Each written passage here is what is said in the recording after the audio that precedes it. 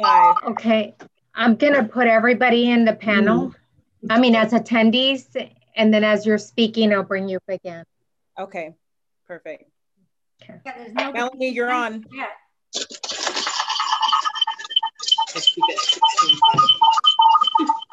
Do we mute ourselves, Gigi? Yes, ma'am.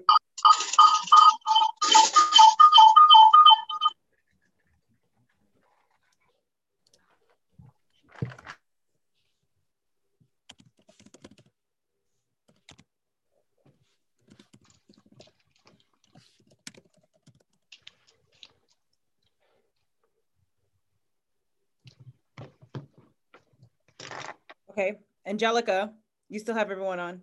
Oh.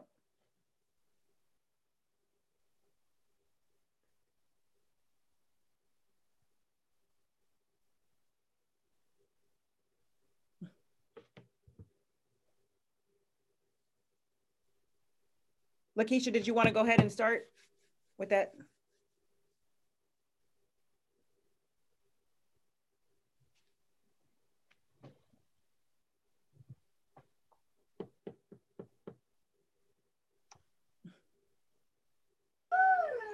Okay.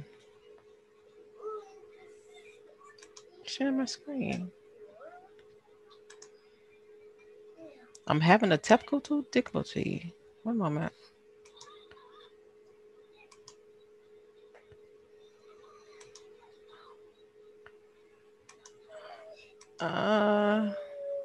Can you guys see my screen? No, we can't. It's not. Try it now. It's not working. Oh, there we go. There we go. Jesus.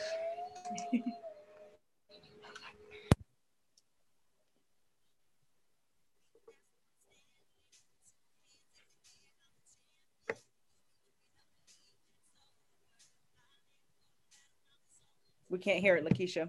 Lakeisha, put in sound. Or I got you, if you want to take it off. Someone said they had baby, but nothing else.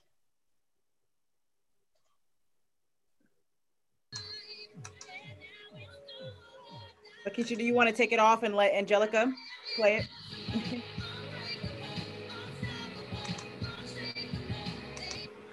Lord Jesus.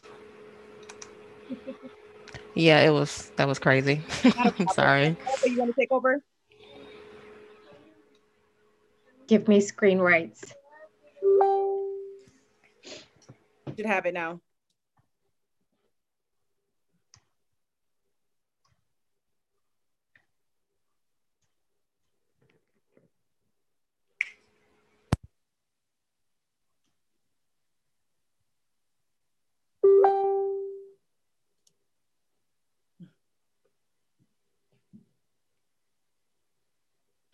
I'm a fighter like Rocky. Put your flag on your back like Ali. Yeah,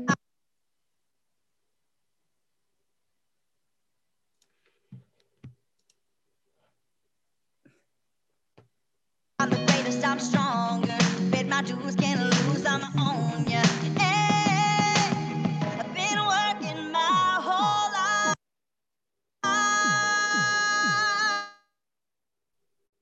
Angelica, it doesn't seem to be working. We can move forward without it. It's okay.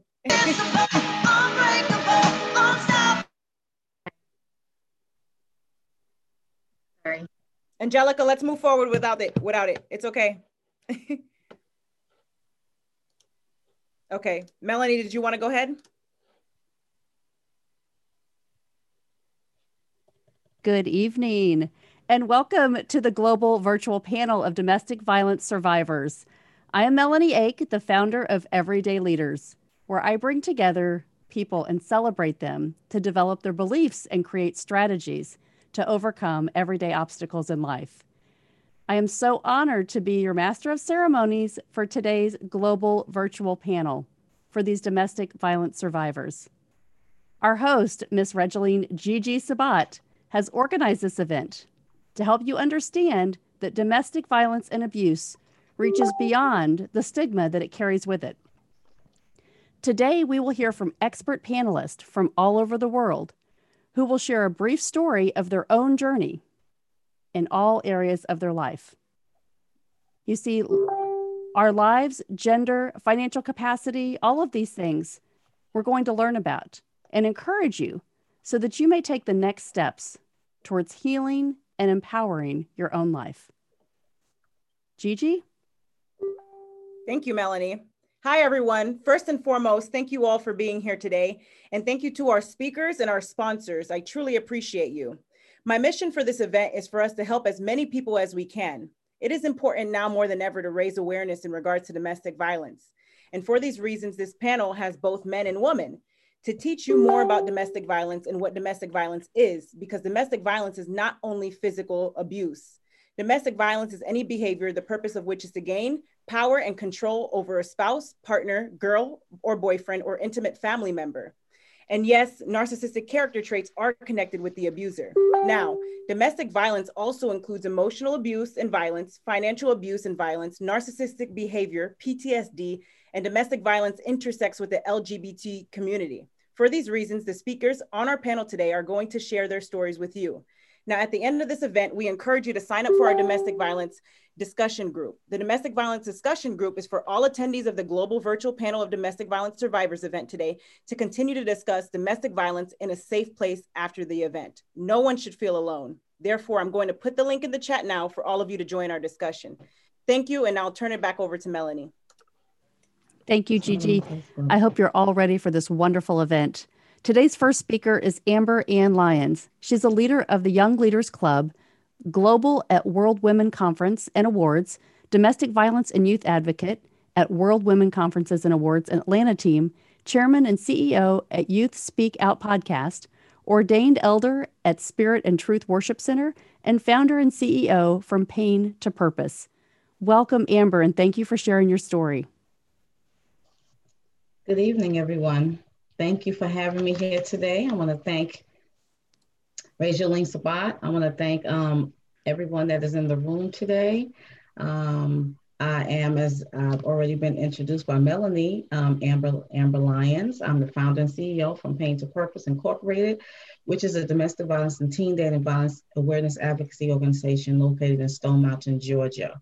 I do sit in alliance with my World Women Conference and Awards sisters that are here with me today and that I'm joining. And our host and visionary today, Rajaleen Sabat, she is actually in our Florida, the leader of our Florida chapter, and Lakeisha James is our Atlanta chapter leader, and our founder, Reagan A. Snake, is here with us today. So it's exciting to be able to be the domestic violence and youth advocate for the Atlanta chapter, as well as the global leader of the Young Leaders Club for the World Women's Conference and Awards.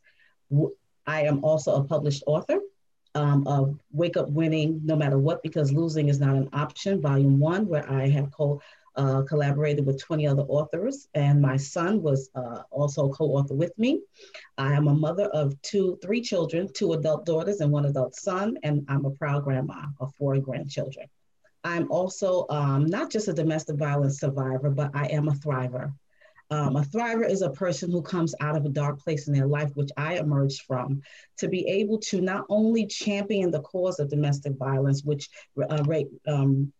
Rajaleen outlined so greatly, but to actually help pull other people out of that place of pain, to educate our community, to be able to educate, empower, and encourage those in the community in regards to those issues of teen dating violence and domestic violence. We focus a lot on the youth because we see so much violence in our youth relationships today, and we want to get them before they get into a domestic violence situation with an intimate partner in a home life, marrying someone. So we teach them about how to be valuable. You know that you're valuable. I had to dig deep down in my own life and come out of a dark place of being in a marriage that was filled with various types of abuse.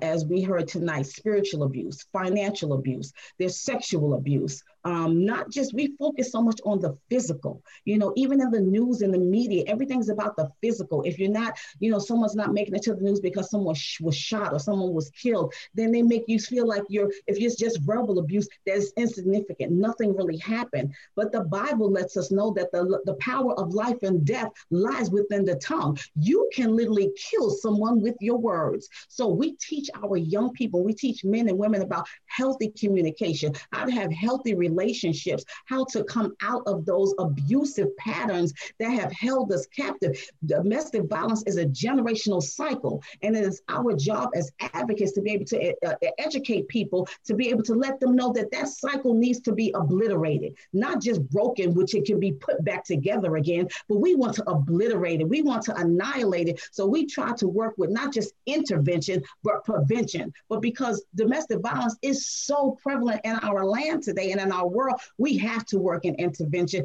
and be able to provide resources to churches, to businesses, to our faith leaders. I suffered greatly as an ordained pastor in my church, and I have an alliance to helping faith leaders to be accountable and responsible to those that sit in their houses of worship, to understand you have a responsibility more than just saying, go home and pray. You have to be able to provide resources to people so that they can come out of those relationships. So what we want to do is to be able to leave you with this message today and let you know that you can pursue purpose past your pain. You have to tap into what your pain is, identify that pain. You have to be able to tap into what heals that pain and find the things, whether it be an art form, whether it be music, whether it be writing, journaling, therapy. You might have to go see a counselor, which I had to do, and then step into pushing past the darkness and the pain and walk into your purpose. So emotional abuse has its effects, and it is painful as well as physical. So let's not just focus on the physical. We need to help people in every area of abuse to be able to come out of that and be free from that cycle of domestic violence. Thank you for this time today. Thank you so much, Amber. We really appreciate your time tonight. Moving on to speaker number 2, Anne Greco, a counselor currently practicing family psychiatric services and mental health counseling. She now coaches people, giving them practical strategies on how to manage their concerns so they can thrive at work and lead a life that they love. She's been working with people along the whole spectrum of mental health concerns, from nervousness, stress, to diagnosed mental illnesses for over 18 years.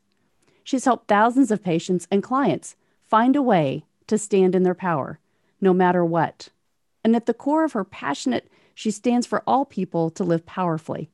She wants to reduce the staggering statistics associated with workplace burnout and chronic mental health conditions. Thank you and welcome, Anne. Thank you so kindly for having me, Gigi, Lakeisha, Amber, and Milani. It's such a pleasure to be here.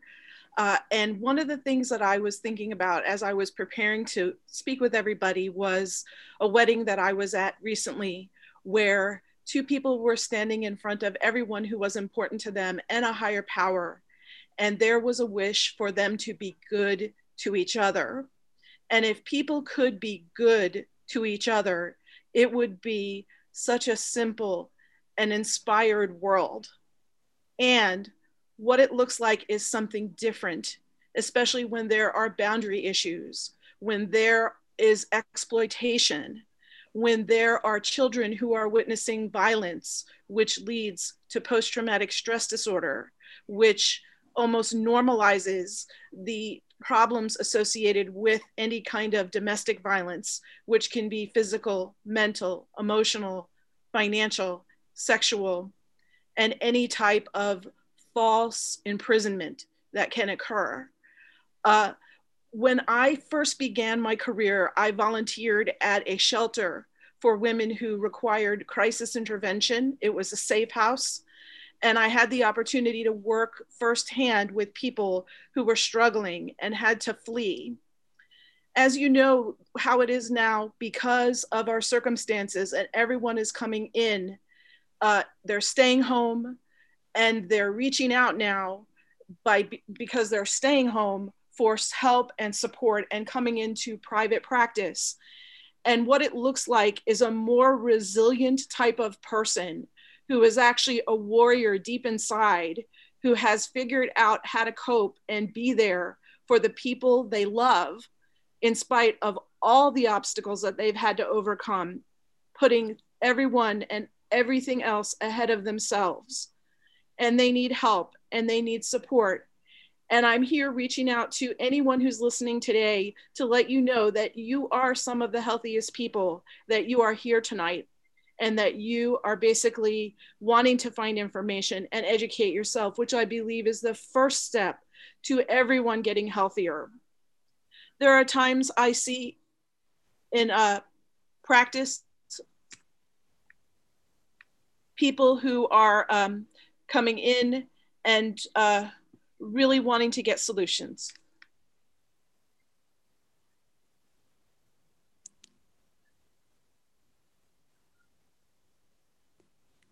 Thank you, Anne. We appreciate that. Thank you so much, Anne. Really, really great information. I hope everyone is taking your journal notes, for this next speaker is coming up and has another program to teach you. Angelica Benevides is now going to help us, convinced of the power that people have to reach their own potential. She's worked for the last 26 years in the development of effective theory and practices to satisfy the social, emotional, physical, and academic needs of students in the school system in Texas. She was healed from 2 types of cancer and experienced verbal abuse. She works with women to give them hope and help them dream big and try to do everything in their power to survive. Dr. Angelica helps entrepreneurs gain more visibility, exposure, and influence for greater impact. Welcome, Dr. Angelica. Thank you so much. Thank you for having me here. I am so delighted. Give me a second. I'm going to have to switch. I'm delighted in being here. And one of the questions that many people will ask is, do you deserve to be in a relationship that is in domestic violence, right? That is the question. And the answer will be no, you know? And another question that a lot of people ask is yelling a sign of abuse? And that is a question that we all need to answer, right? And the answer is yes. Yes, yelling is a sense of abuse when people put you down, when they call you names, when they belittle you, when you feel that you don't matter, when your children experience the sense of someone yelling and they need to protect you and they begin to put sticks all over the house and they hide in the closet or they hide in the shed because they're afraid. So the answer is yes. Now, a verbal abuse is something that, you know, when people are using words that will demean you, they frighten you, they control you.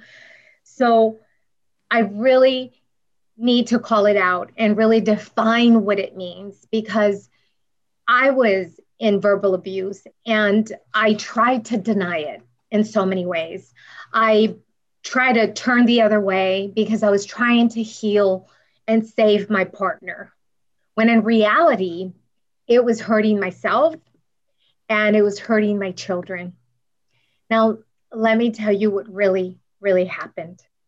Because verbal abuse is an emotional abuse, what it does, it takes a toll on you. And I really believe that that caused cancer in me, because I began to create a lot of hatred towards my husband instead of loving him. And I also started hating myself for allowing myself to be in that relationship. So I developed 2 types of cancer and my whole life just tumbled down. So I'm here to remind you what verbal abuse is and what it does. So take care of you. And I really strongly encourage that, yes, you want to love your partner, but you also want to love yourself because you matter. You're important. And if you don't become aware of that, then it's going to hurt you physically, mentally, and emotionally. So thank you for being here in this an amazing event.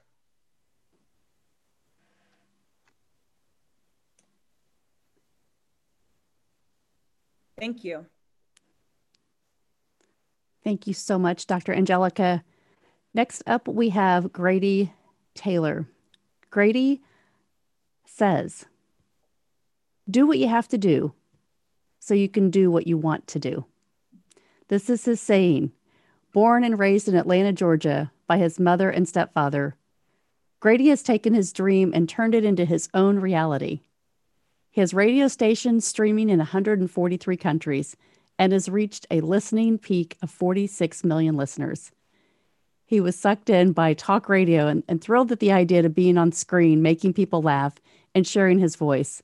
So when he had the chance, he took it. I can't wait till we can all hear Grady Taylor's story. Thanks for joining us tonight, Grady. Thank you for having me. I was blessed and honored to be on the panel. Thank you, everybody that have shared their story, and I pray and hope their story can help save someone, help someone. Oh, man. And it's not a story that I kind of reluctant telling because you never hear men in domestic violence situations. Like I have experienced both financial and physical. To try to make a long story short, I was in a relationship where I experienced physical domestic violence because I was with a person that was real, a take charge type person, aggressive person, a possessive person that wanted to monitor my location where you at. He wanted me to check in at a certain time, or when I didn't check in or call, I was being accused.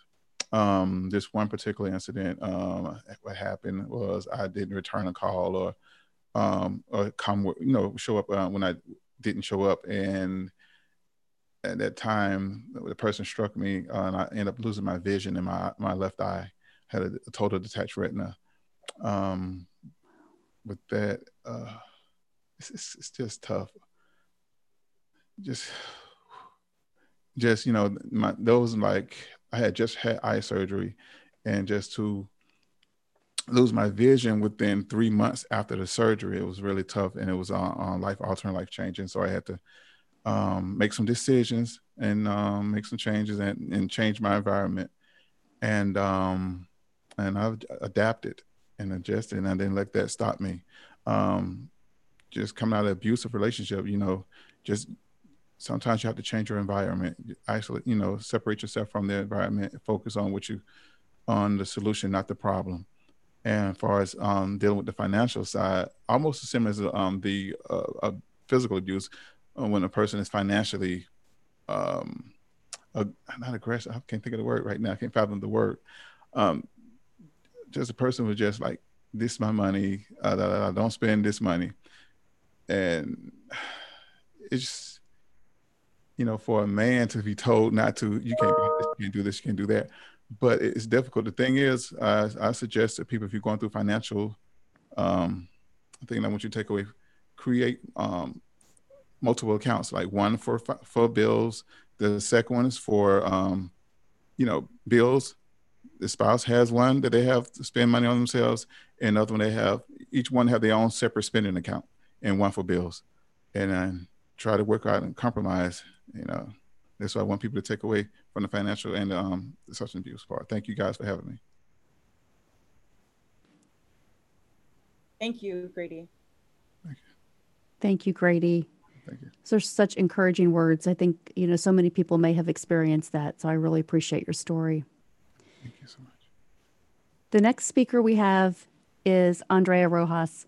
She's in Jupiter, Florida, and originally from New York City. She works at the Robert Half International as an executive assistant. She was a victim of child sex abuse at age 7 to 10 from 2 uncles. And her ex was physically, verbally, emotionally, and sexually abusive for 7 years. She fled from him about 4 years ago and moved to Florida with her young daughter.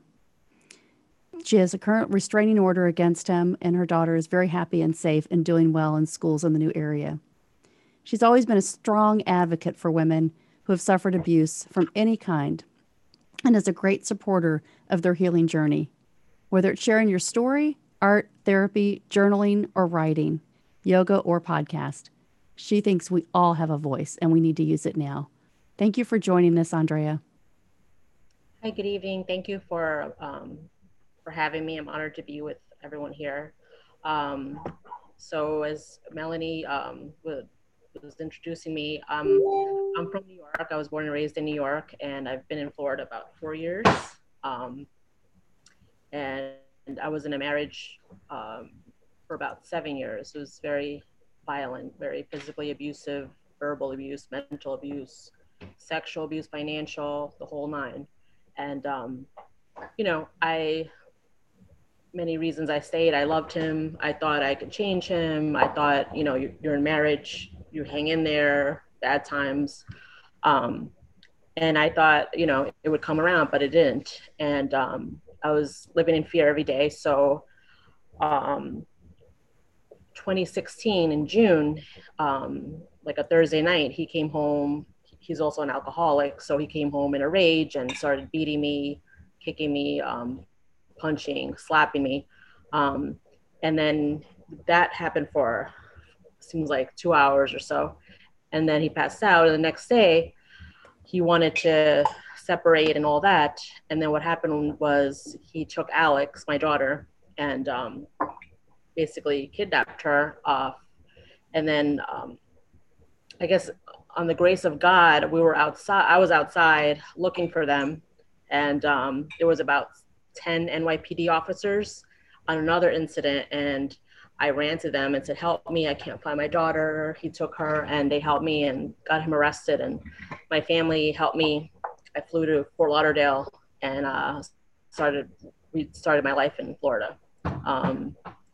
So, you know, it's, you know, I still can't believe it that I'm no longer there, but I went through a lot of obstacles and, you know, did a lot of therapy and talked to women such as yourselves, women's group online, and going from a victim to a warrior, a victor, and using your pain for purpose. And I feel like I've always been silent, always been abused since a child. And I feel like our voice is our number one superpower, if you will.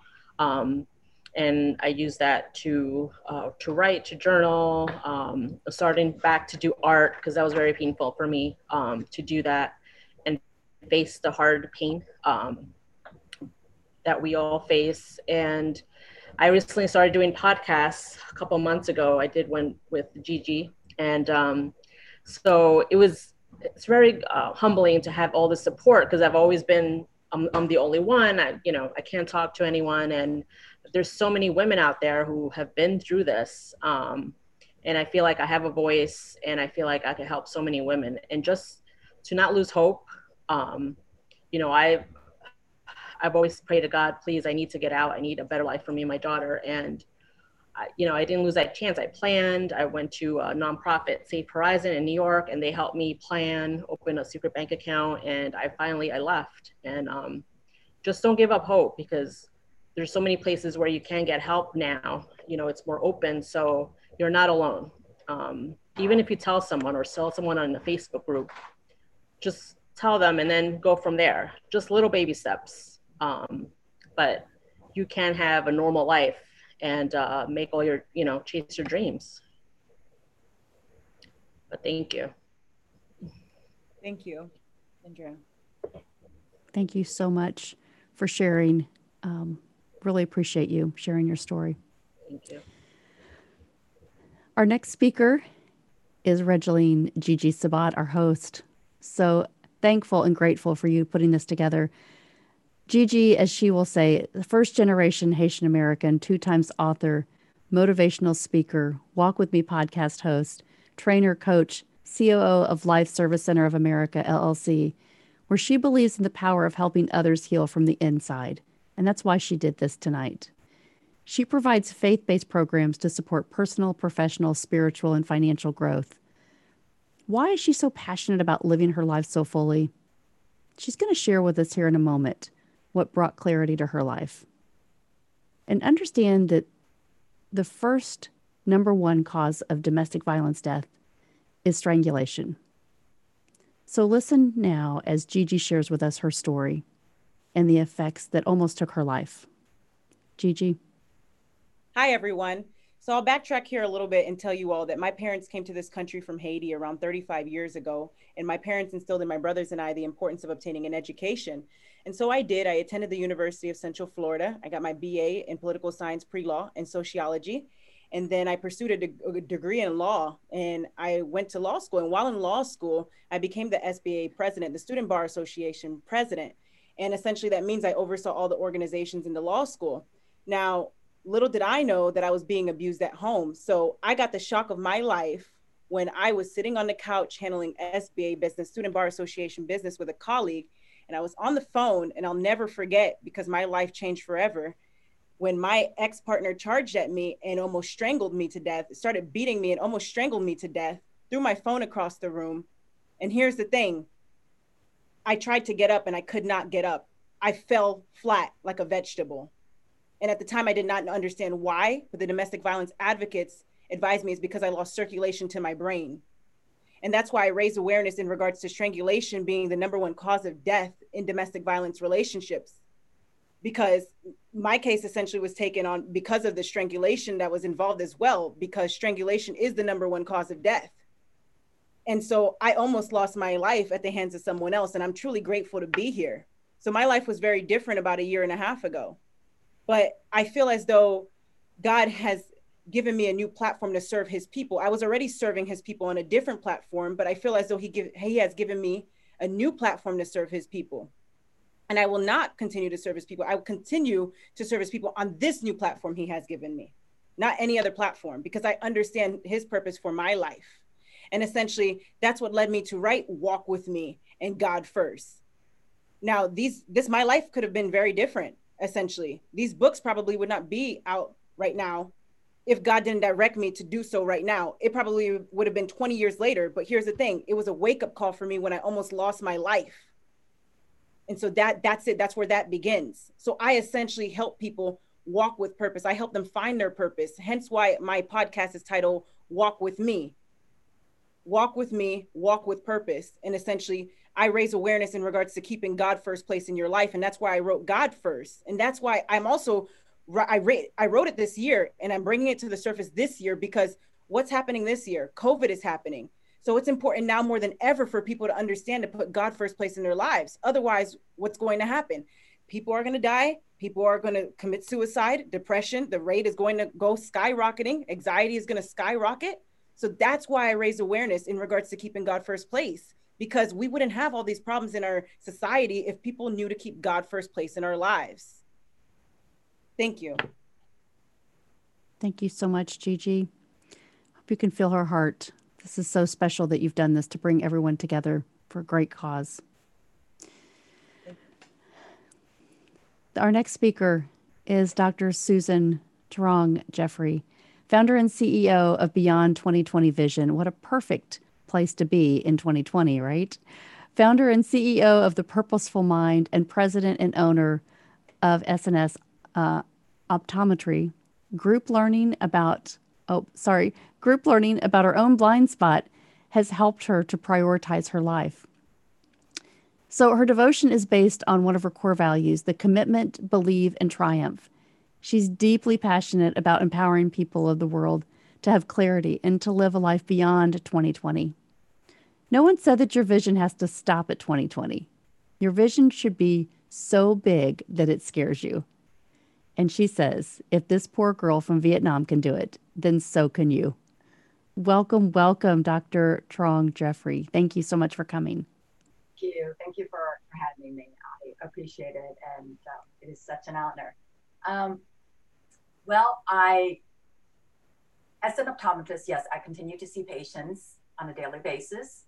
But in my life coaching, my speaking platform, Beyond 2020 Vision is not necessarily not the year 2020. It just coincides. Beyond 2020 is as as an eye doctor, we define 2020 as perfect vision. That's me setting the standard in the exam room for my patients. But as a life coach out here right now, sharing with you is who's setting the standard for your life, who and what. I mean, when are you going to decide to be the CEO of your life? And that's what I mean when I say beyond 2020 vision. Okay, yeah, in the exam room, I'm setting the standard, but you, right here, right now, decide to be the CEO. My story, I was mid-20s, took off to grad school, optometry school. My first year, I was engaged to this. My father said I fell the outer look, right? 6'2", dark and handsome versus petite me. And I'm like, this is great. I'm heading down to school. You're going to head down with me. Grady, as an eye doctor, I understand your retinal detachment. So I'm here and I feel I totally understand. I had him, he's like, okay, you go down. You're going to be busy as a full-time student. I'm going to take care of everything else. I'm going to work. You don't have to worry about working and I'll pay the bills, et cetera, et cetera. But we all know, when you figure out somebody's true color is when you start living with them, right? When you first meet, it's the honeymoon, it's all the charm and everything's all beautiful and grand. Then when you take some time, you really get to know them, that true color. Well, that true color came out. I mean, talk about anger issue. I guess he didn't like to be challenged. So I can handle, I'm a scrapper, I've been told. I can handle the whole, I can go verbal head to head with you. But when you put your hand on me, okay, when you touch me, that's it. It's game over. And this 5'2" girl can fight with that 6'2". But, well, here's how the fight was. He got really mad because I challenged him on something. I'm like, okay, so I come home. I'm in school. I mean, this is typical medical school curriculum. I'm in class from 8 to 5. I come home. So how was job searching today? Yeah, it was okay. I didn't really find anything. Visualize this. I'm an eye doctor. I want you to totally see this in your head. Okay. Now, mind you, this is a man. I come home. He's on the floor. This is mid-90s. He's on back then, PlayStation was the in thing. He's on the floor playing video games. I'm like, aren't you supposed to be looking for a job and helping me and supporting me here? So he didn't like the fact that I challenged him. I got in his face. And he loves firearms. So he collects firearms, the rifles, the pistol, the guns, whatever.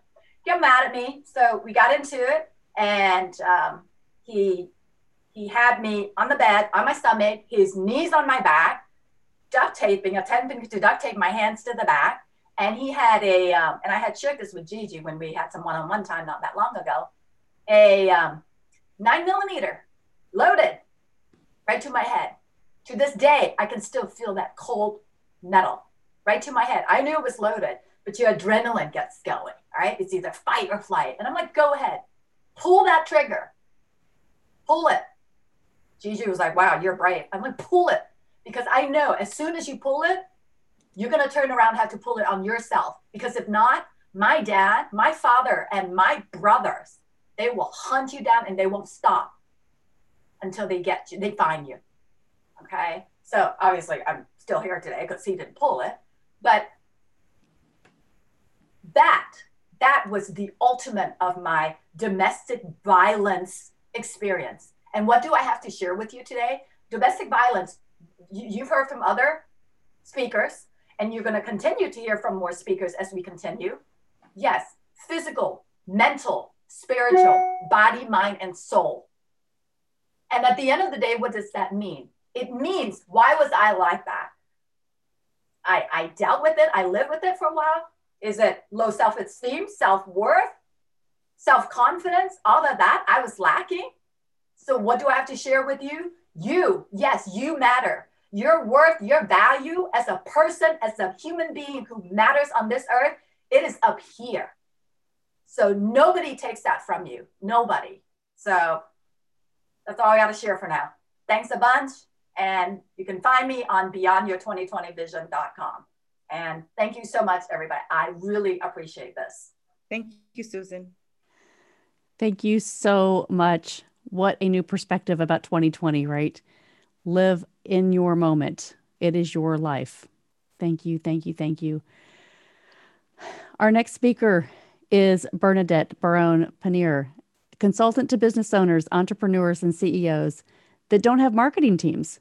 She creates plans to put in place to expand your attraction online using social media. Her firm develops go-to market plans and marketing campaigns to increase lead flow and increase revenue. Using platforms like Instagram, she loves teaching owners and CEOs how to become confident using social media to add revenue to their company. And with 20 years of enterprise sales and marketing experience, she's made millions of dollars for her clients and companies. Welcome, Bernadette.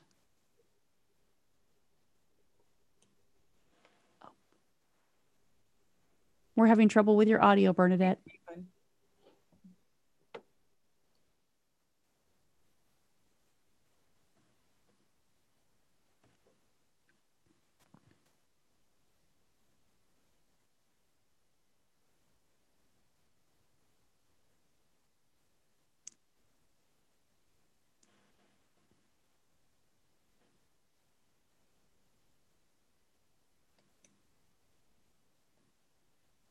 I can't hear anything now. Oh, there you go.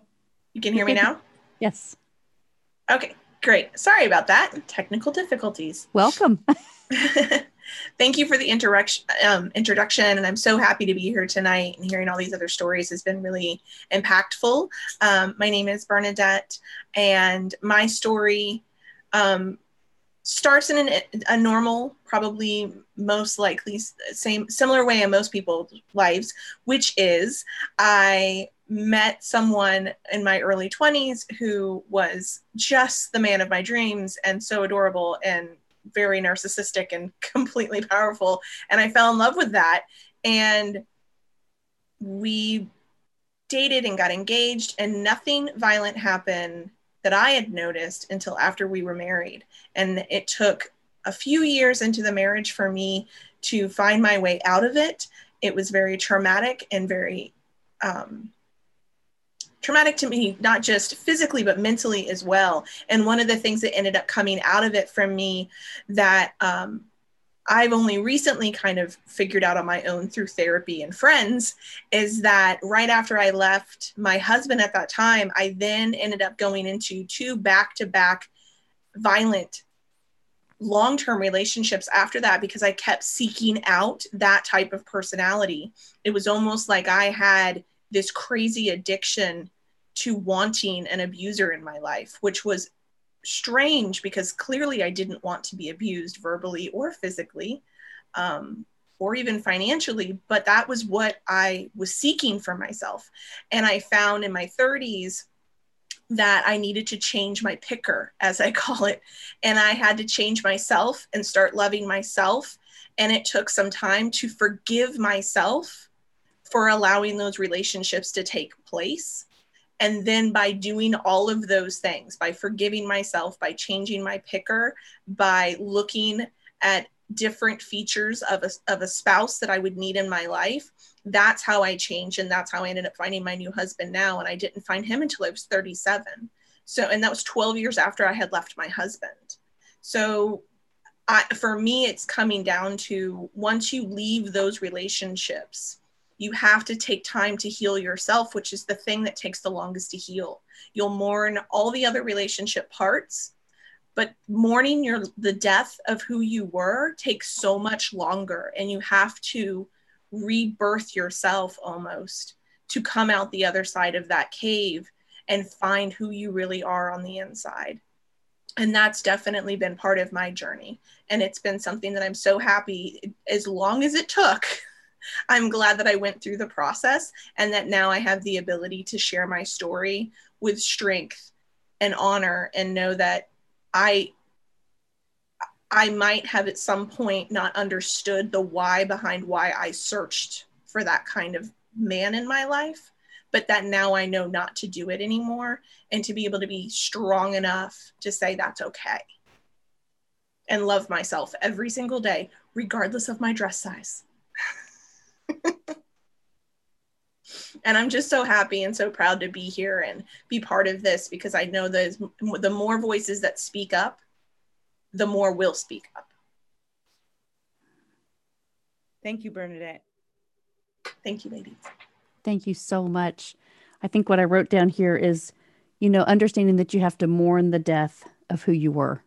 That's really powerful. And I hope people really think into that, because we have to give ourselves permission, right? Thank you so much for sharing. I love the picker. Mm-hmm. Absolutely. All right. Our next speaker is Lisa Edwards.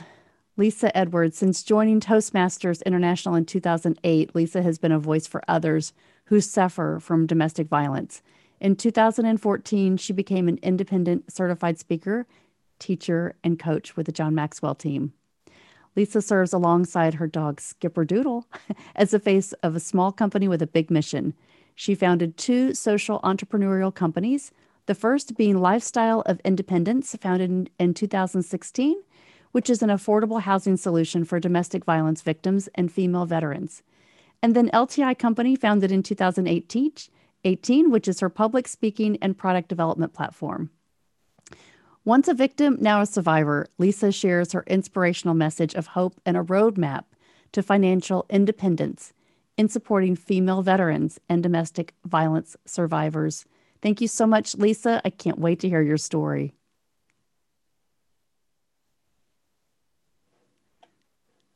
Oh, and you're still on mute, Lisa.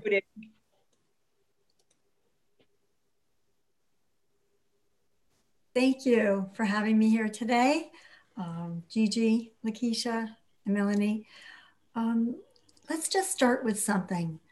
Let's close our eyes and just imagine that somebody is promising you that if you don't do as I say in a divorce decree, that I promise that I will bury you alive, that you will never be anything, and that I will take my son. And unfortunately, the last 22 years, I lost 7 homes, 4 jobs, 2 cars, and my young son when he was 5.5 years old in the second time custody battle. I dealt with abuse verbally, mentally, emotionally, sexually, physically, financially, and judicially. If there's another way, I don't want to know. I thought that I was 1 in a million. When I found out that I was 1 of millions, that blew my mind. I had to do something. And they say, who shall go? Who shall walk? I shall go. I had decided with the grace of God and my walk of faith that I was going to do something about this.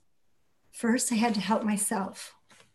With all of those losses, I took classes in Finance 101, anything that I could do. Not a car to get there, no way to figure it out, but I scrapped my way. I made it happen.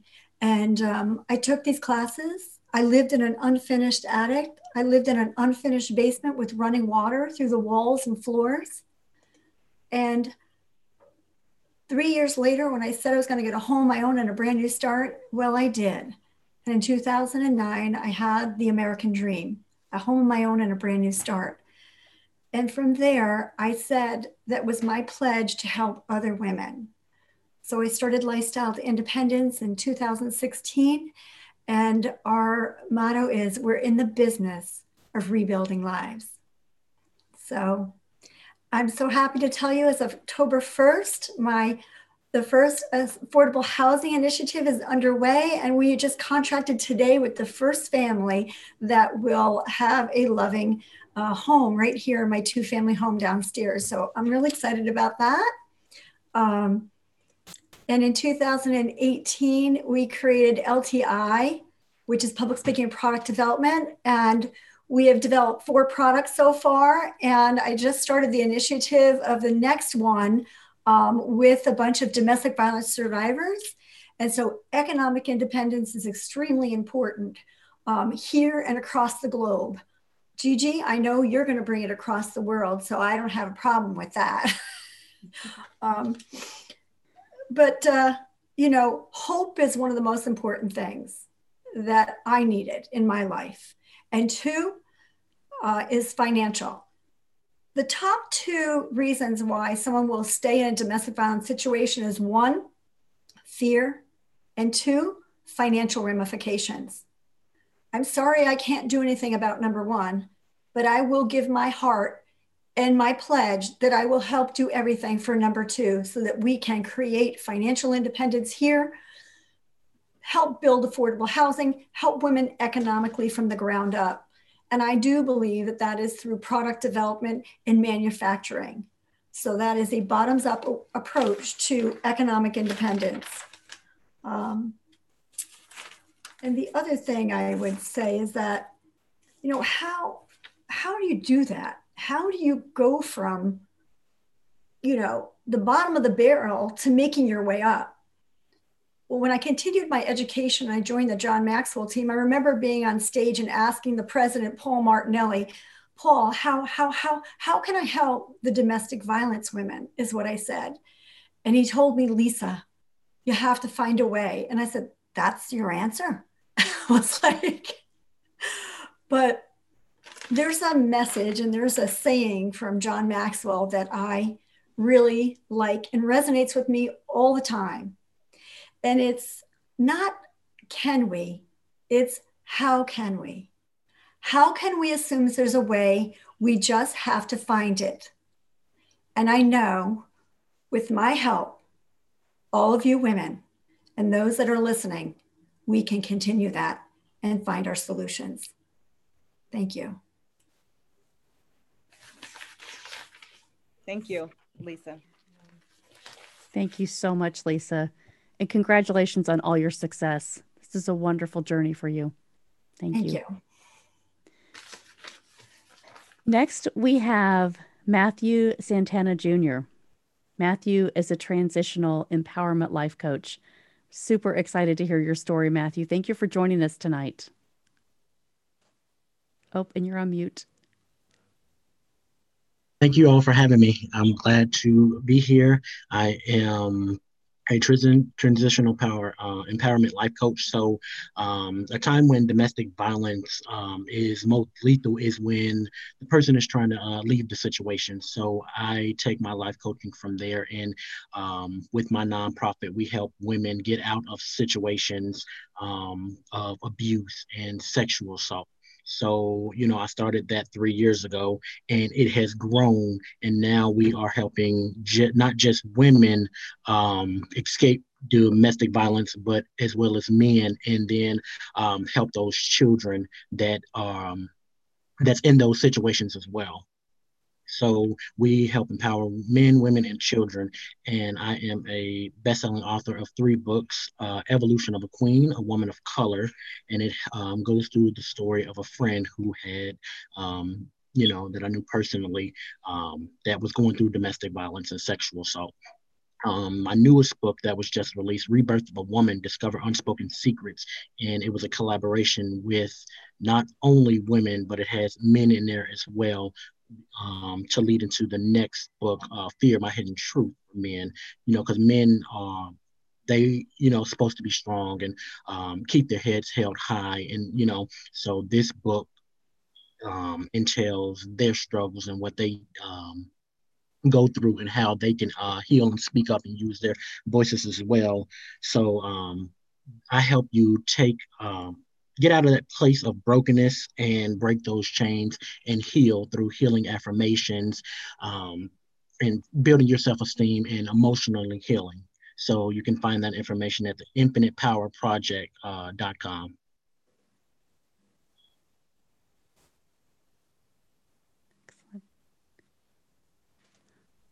Thank you so much. Thank you so much for sharing.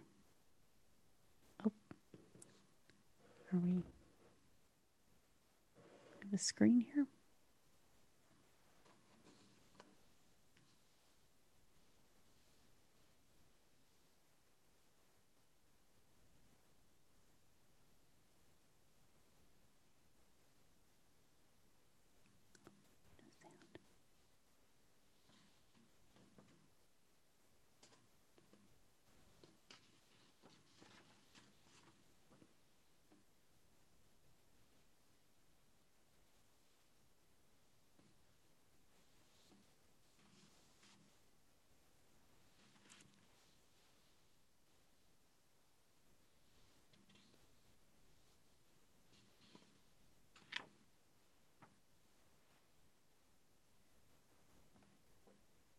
And our next speaker is Mari Gomez.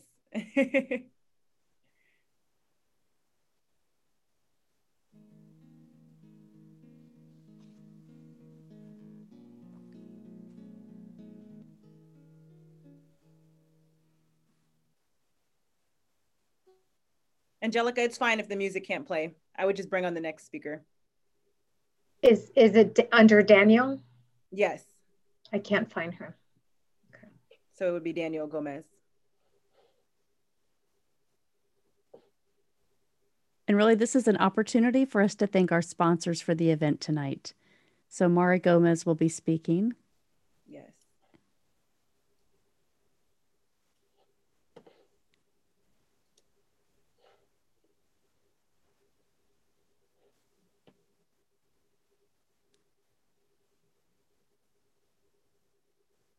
Daniel, you're muted.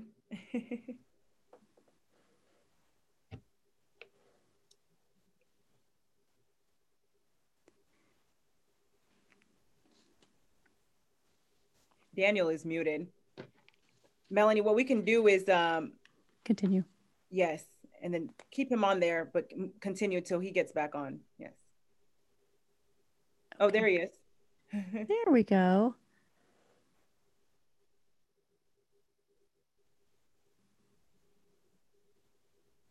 There she is. Yes. Hi, Mari. Hi. Hi, Mari. Hi. So I'm Mari Gomez. I'm from the Mighty Strong Foundation. We are super excited to be sponsors for Gigi. I had the pleasure of meeting her about a couple months ago, and her cause, her purpose, and what she's doing is amazing. We at the Mighty Strong Foundation, what we do is we support and we help breast cancer survivors to help them continue to live their life, their everyday expenses. Me, myself, I'm a third-year breast cancer survivor, so I know what it's like to go through the motions, to go through the pain, and to go through the struggles of everyday life to just keep your family going. So super excited to be here. Thank you for inviting us, and can't wait to see what else. These stories are amazing, and I can't wait to see and hear all the other amazing stories of empowering women and men that are going out there and just, you know, going above and beyond their struggles to help other people. Thank you, Mari. Thank you. Thank you, Mari. Great to see you. Good to see you guys. Yes, you too. Our next speaker is Renee Michelle. Renee comes all the way from Australia. Feels like it's right next to us on Zoom. Her powerful journey is one of astonishing courage, hope, and resilience. She inspires us to rise above adversity and pursue life that we deserve. Her unrelenting purpose is to prove that your life matters. Today, Renee is thriving across every area of her life. She's impacting lives around the globe by teaching other survivors the essential keys to moving past the hurt and live healed and whole and create a life that they love. Her story will motivate you to become the person you were created to be. Value and purpose. Her book is titled Battle Scars Are Beautiful, From Victim to Victory. Welcome so much, Renee Michelle. Hey, hello everybody. Thank you so much for having me, Gigi. And I'm just totally in love with all of you ladies over there. And I'm so grateful to be here today. My story started around about the age of 10 when our family went through quite a significant crisis. And as a result, my mother, who became a single mother unexpectedly, totally overwhelmed her. And it made her a very emotionally redundant person, parent, and she did not protect me in the way that a normal, healthy mother would. Unfortunately, she brought many men home who then began to sexually and physically abuse me. And that abuse carried on until I was 16 years old, until I was able to escape the home environment, which I did. However, the self-esteem erosion had begun at such a young age, And I had no idea what a healthy relationship looked like. It was never modeled to me as a child. So I went into violent relationship after violent relationship. I myself developed a drug and alcohol addiction to numb the pain. And that just, it instilled in me constant fear. The most damaging relationship, however, I truly do believe to this day, was my 15-year-long narcissistic marriage, because that was day after day of emotional abuse. He controlled all our finances. I was not allowed passwords on phones, on email, on computers.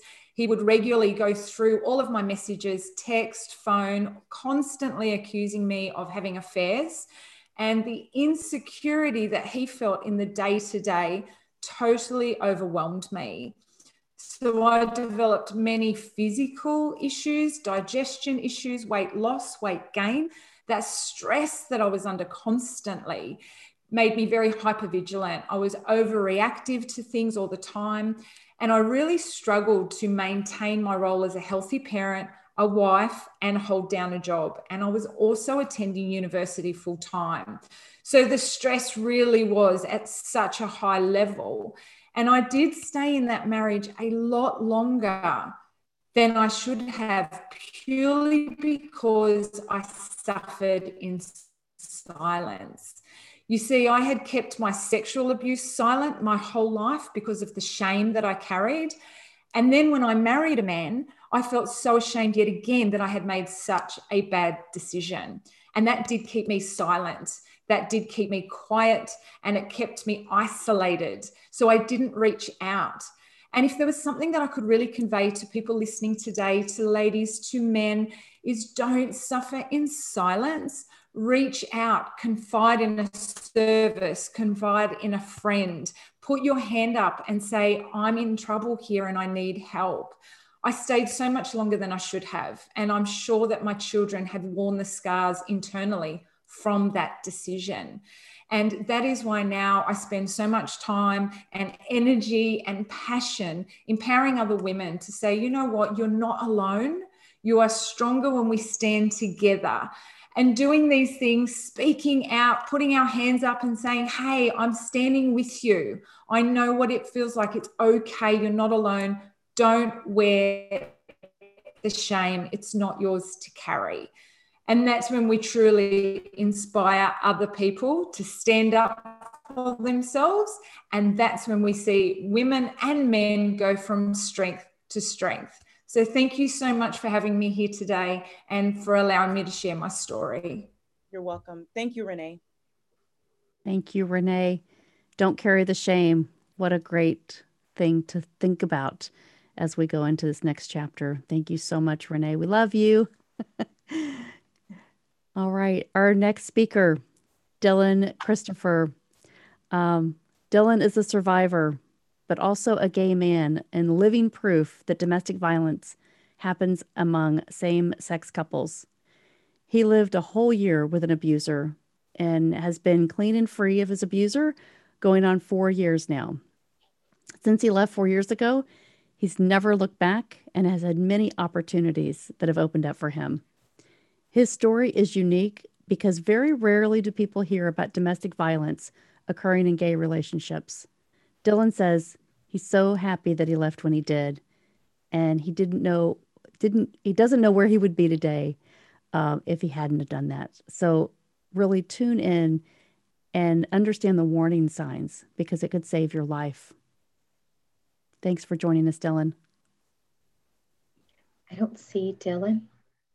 Yes, we'd have to bring on another speaker, and then Dylan is hopping on in the next few minutes. Okay. He had difficulties logging in. Okay. So we will go to Yovi Daniels, former TV corporate in the U.S. Spanish-speaking broadcast industry. She's a podcast host, advocate for higher education and emotional intelligence. She's currently running her media consulting firm, and I am super excited to hear from her. She's a producer and the two-time podcast host, a female empowerment advocate for higher education, and again, honored to be a part of this project tonight. Thank you so much, Yovi, for joining us. Thank you for having me. Good evening, good afternoon. I hope I don't chop your name, but thank you for introducing me.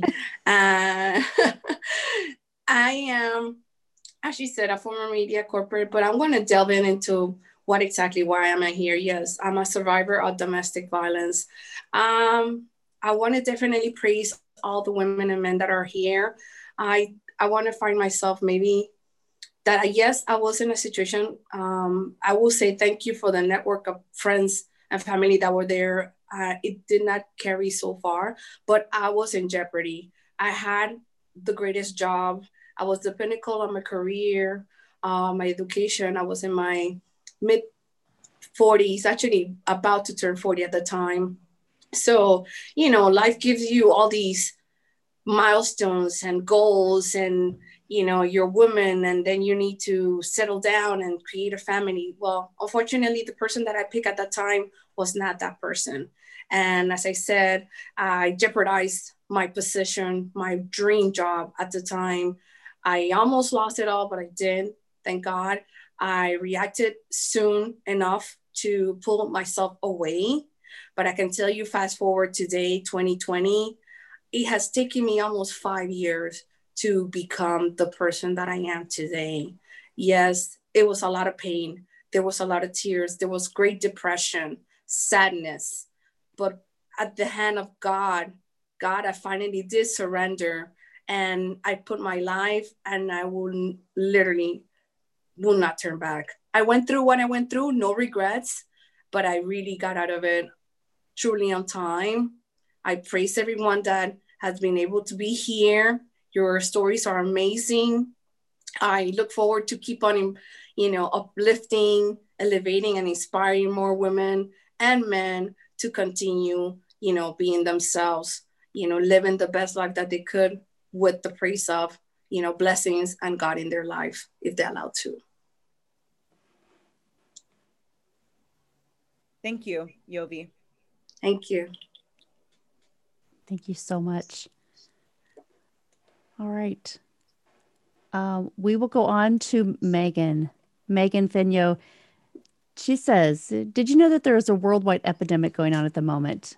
And it's the belief that we're not enough. Megan is an Air Force veteran, licensed clinical mental health therapist, speaker, host of the Blonde Bombshell podcast, and I Am Enough TV, founder and CEO of the international I Am Enough movement. That's trademarked, which is also a 501c3 nonprofit organization, and Freedom Haven. Megan, thank you so much for joining. Welcome. Oh. There we go. Thank you so much. This is such an honor. I've been so excited to be a part of this event today. So I'm just going to jump right into my story very quickly. I have been a mental health therapist for over 15 years. And in 2012, when I was 33 years old, I had the opportunity to commission as an officer in the Air Force and moved to California. And at that time, I was literally not looking for a husband, but you know how sometimes that happens, right? Lo and behold, the man who I thought was the man of my dreams showed up. And within 11 months, we were married. Of meeting each other. And then after 6 months of getting married, he started to change and he became annoyed by me, angry. I caught him in lies. He would start calling me different names, crazy, insane, delusional. He ended up having an affair for 14 months of our 2.5-year marriage. And even as a mental health therapist, I did not realize that I was in a very narcissistic, abusive marriage that also included some physical abuse. And at that time, I literally lost every sense of who I was. I created this story in my head that I was not good enough. He never told me I wasn't good enough, but literally I created that story based on his actions and his behaviors. And it literally catapulted not just to my marriage, but to every area of my life where I literally thought that I was not good enough. I finally walked away from him in February of 2018 and got into my own therapy and started doing my difficult trauma work. And this is where I wrote my best-selling book, where I shared the 5 steps that I went through to move from struggle to strength. Every single one of us has had that thought of not feeling like we're enough, whether it be in your health, career, relationships, what have you. And I had to do that difficult work to really rediscover who I was. I lost my 6-figure income, and then 3 months later walked away from my ex-husband. I literally had nothing. And when I finally said yes to myself and finally did the hard, scary, uncomfortable work, I was able to develop this concept of believing I was enough. And so I have, in that process, become it's been such an amazing journey to literally share to the world and empower people to believe that they're enough. And so a year after walking away from my ex-husband, I built the I Am Enough movement, where we talk about the power of visual coping skills and how we need to literally change that thought in our head. And sometimes we can't do that right away. And so we need to visualize something so that we can read it, so that it can stop us from thinking those negative thoughts. And so I developed the movement because I literally, in my trauma treatment, had to start from ground zero of believing that I was enough. And throughout the years, as I continued to say, I am enough, because that statement got even stronger. And here I am 2.5 years later. And so literally, I share my story to whoever will listen, because every single one of us struggles with limiting self-beliefs. And I'm here to tell you that no matter what, when you allow yourself to put yourself in that uncomfortable situation, when you do that, you literally will change your life, and you will change the life of so many people. And so my passion and purpose is to empower people to believe that they're enough. Thank you. Thank you. Megan, you are enough. Thank you. That's awesome. Thank you for sharing. Thank you. And Thank you. Dylan, I see Dylan in the room. Welcome, Dylan. Oh my gosh. Hello. I am Hello? like a hot mess right now. I do apologize. That's okay. Welcome. Well, it is great. It is great to be here, you guys. I am very happy to be here. So I guess I will go on ahead and dive into my story. Okay. All right. So a little bit about me. I am from California.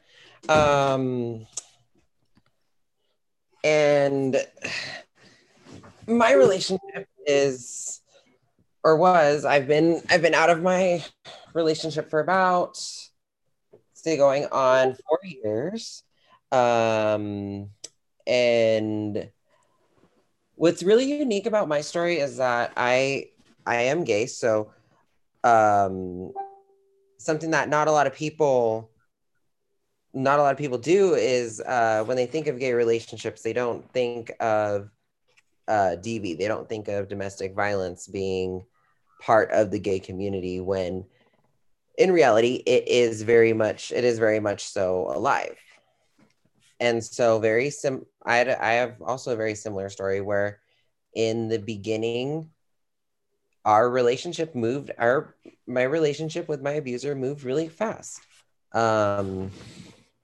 Meaning that there was not enough time to get to know each other. And when I first met him, he came off as very sweet. He was very nice. He was as I would call it, the knight in shining armor. And then within about a month, all of that mask started to come off. And so that mask started to come off, and he started becoming really angry and really short at just kind of like the smallest things would just set him off. And so with me, I was in my early 20s at the time, and I thought I was really naive. I thought, I could fix it, like I can change him. But in reality, that was far from the truth. So I was going through that I was in that relationship for about a year, where we would go to his parents' house, and he would he didn't like it when I would be affectionate towards him. So he would smack me and they would laugh about it. They'd joke about it and everything from above. The scariest part was when he was in my car and he tried to crash my car into the divider on the freeway. So, and even then till this day, I feel like a year later, or not a year later, but like 4 years later, I should say, I don't know how I got out of that. I ask myself that every day. I am still dealing with the trauma in therapy from that abusive relationship. So there's that. My main message is mostly just for people part of my community, is to let them know that, you know, like please pay attention to any kind of the warning signs, especially if a relationship is moving too fast. And that's in a same-sex relationship like mine, or in a heterosexual relationship. We really gotta just pay attention. But it happens. And I'm happy to be here to kind of bring light to that and to talk about that. So.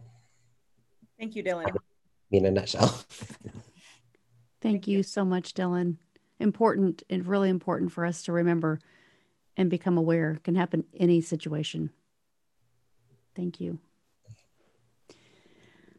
Our next speaker tonight is Ragni Sinikas, a seasoned entrepreneur, founder of the World Women Conference and Awards, SendHerDeals.com, Complex Holding, Starpreneurs TV, Untold Story Foundation, Changemakers Coach, public speaker, philanthropist.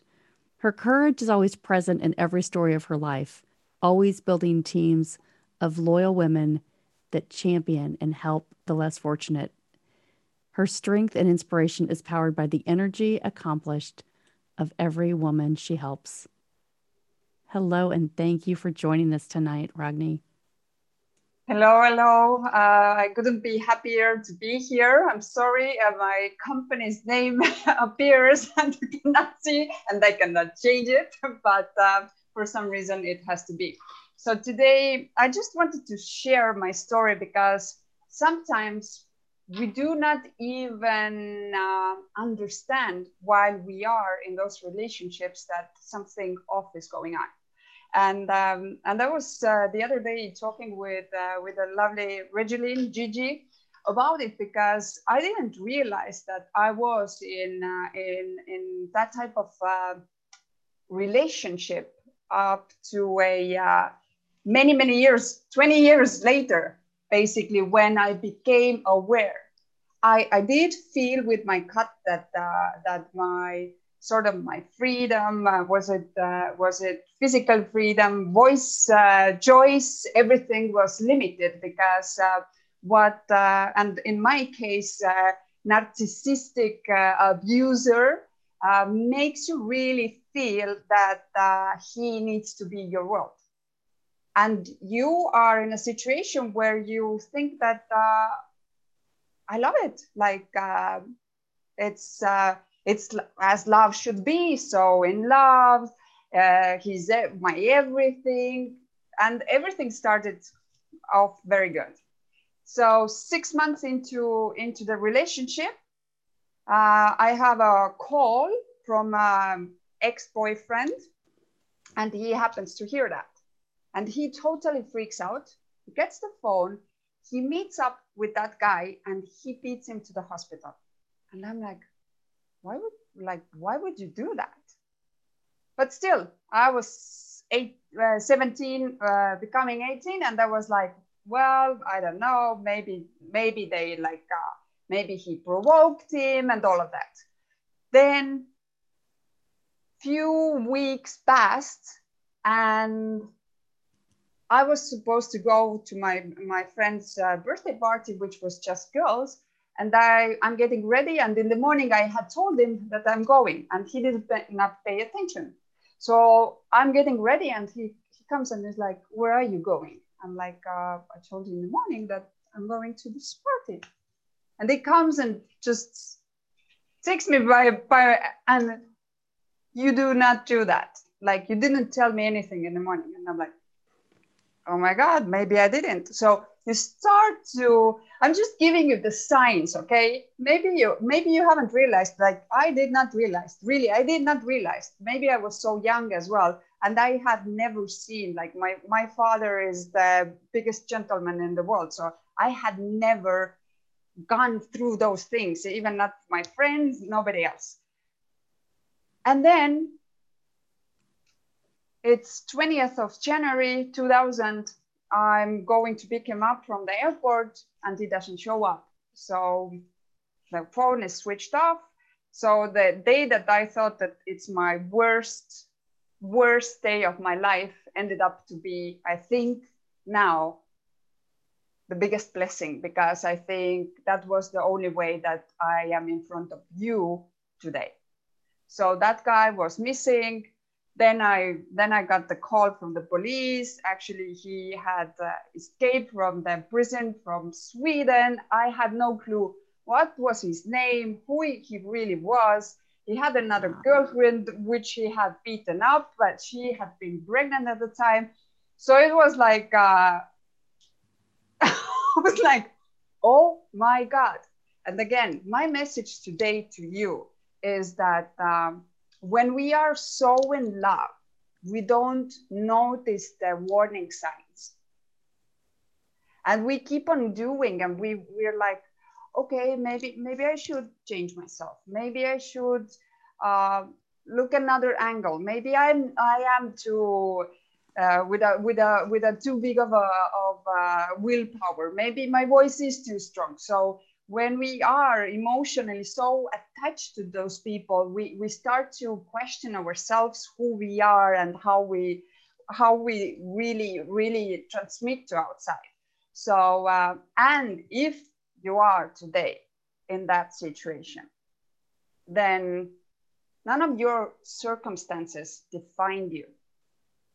Today you can take the decision to leave and become the person that you have always been. So just take that step and do it. And do not, don't suppress yourself. That this is going to just blow up one day, and this is not going to do any good for you. So I know that there's a lot of different types of abuse. And in my case, I was lucky enough not to go very deep with the physical abuse, but if I see all the signs which I had, and had I paid attention, I would have been in a much better place. So pay attention to everything that surrounds you. Thank you very much. Thank you, Ragni. Thank you so much. You know, so many times we lead with our heart instead of our head. I think the lesson here is really think about everything that you're doing. When it feels too good to be true, it probably is. Yeah. Thank you so much. Powerful. Thank you. All right.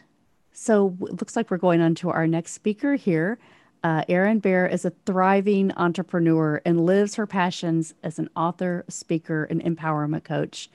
Being a survivor of domestic violence and sexual assault, Erin began telling others her story of grace and grit on her road to recovery.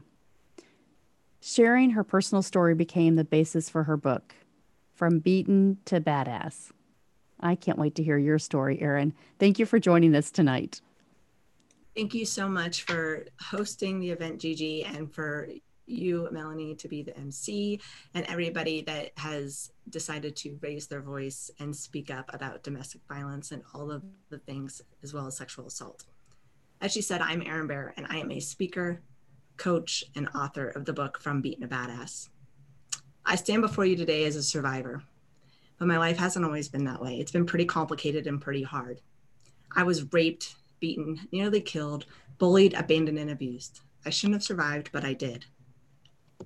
During my tipping point of abuse, I was abused mentally and emotionally every single day, and random spouts of physical and sexual violence.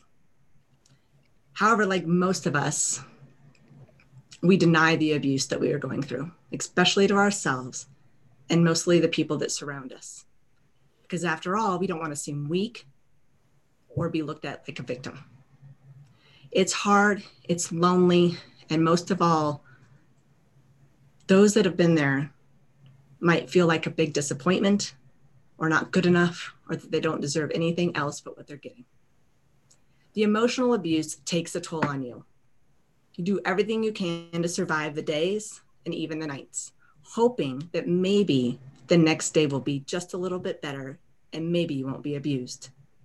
You put a smile on your face, you pretend everything's okay, because after all, that's the only way you're going to survive. That's what I did. I was the happy and positive, upbeat person. Everything was fine because I had to make it okay. I pretended and everybody bought it until one day I snapped. I finally decided enough was enough. I couldn't take it anymore. I finally broke. Everything in me just shattered to the ground. I came home and I kicked out my monster. He was convicted and charged, and I was free from his words and the hands that he used upon me. However, it was myself that really needed to shift the thinking of the words I used towards myself and about myself. Emotional abuse and the stress that goes along with it runs deep. It is not something that just goes away when the monster is gone. It's been ingrained in you until you decide to seek help and shift your mindset. It can keep a hold on you. It took me a decision to make for myself to seek professional help and to understand that taking it day by day and one day at a time was what I needed the most. There are still times that old self-talk habits creep up and come out of the blue from nowhere. And I have to remind myself how far I've come and that I am enough. In fact, I am more than enough. And so is everyone here tonight and those that are watching. We all have a story. And instead of comparing our stories, we need to embrace and share our stories. Raise our voices. We can stand together and we can implement change. That is what we're doing tonight, everybody. We are sharing our stories so we can help those impacted by domestic violence. It's important. Raising our voices is powerful. And it's what's needed if anything is going to change. I want everyone that is watching this and those that have been impacted by domestic violence to understand something. You are not defined by your circumstances. You are a badass. You just have to get back up. I thank you so much for taking the time out of your day and your schedule and all the chaos that this year has brought to really listen to the stories that all of us have brought to you today, because they are our stories, our truth. And I invite you to stand in your truth and understand that you are not alone. Thank you. Thank you, Erin. Thank you so much. Congratulations on your journey. Amazing. Our next speaker is Miss Elizabeth Bull. She's the founder at lizbull.com, medical intuitive certified business coach, diet-free weight loss expert, and master healer in a number of modalities. The website is lizbull.com. She's going to help professional business people make more money by clearing all the hidden traumas. She's the author of your amazing itty bitty diet-free weight loss book and Life Boost. So welcome, welcome, welcome, Miss Elizabeth. Thank you for joining us. Melanie, this is Aurora. Elizabeth did not get on. Yes. So. Oh, I am so sorry. Aurora McGarry, thank you. Hello. Hello. So let me introduce you properly. Emmy award-winning TV show host, producer, director, author, speaker, event MC, and charity auctioneer, the founder and host of Live Your Legacy Summit, the event, and CEO of Ari McGarry Productions. Thank you so much. You're a cancer and domestic violence thriver, not survivor, thriver, and a walking miracle. I'm going to real quick read the rest of this here because I think this is so important. You've been featured on over 400 radio shows, podcasts, and dozens of TV shows, including the 700 Club in Atlanta and Company, Fox, PBS, NBC, Good Day Atlanta, Daytime Tampa Bay, and Nine Line, with audiences in the millions. We are so welcome you tonight. Thank you so much for joining us. Oh my gosh, my pleasure, my pleasure. Thank you. Can you hear me okay? Yes, ma'am. We're good. Oh, well, Gigi and all of you, Melanie and everyone here, the stories are outstanding. And I have to just give you all such a round of applause because, I don't know, I think I might be the oldest one here, but I've been on this platform trying to get the word out about domestic violence for over 30 years now, because mine was back in the 80s and early 90s, and don't even try to calculate my age now, ladies. But it was before the internet, before we were all connected like this. So we were really isolated and alone. But I hate the fact that it is still 3 women a day die at the hands of someone who's supposed to love them. We have to stop that cycle. And I always say I only got one black eye, but that's one black eye too many. And some of the panelists earlier were talking about that verbal abuse, and the power of life and death is in your tongue. And I'll tell you, that black eye took me a couple of weeks to get over. I looked like Rocky, but the verbal and mental abuse took years and years and years to get over. And I just recently, in the past year or two, found out that it really is a form of PTSD. And we do need to reach out. We need to come together and get help for it, because we're not alone. And we need to know that there is help, and we need to be nurtured together. So I'm so glad you're doing things like this. I'm like all your other panelists, anytime you give us a microphone, we want to share, because I believe inherently as women, we want to help each other. But my 7 years, I just have to tell you women, God does not have any grandkids. You're either his child or not. You don't get to be a Christian because your parents are. And I married a pastor's son. So I kept thinking, like everybody else, he's going to get perfect. He's going to be good. He'll become nice once I marry him. Wrong.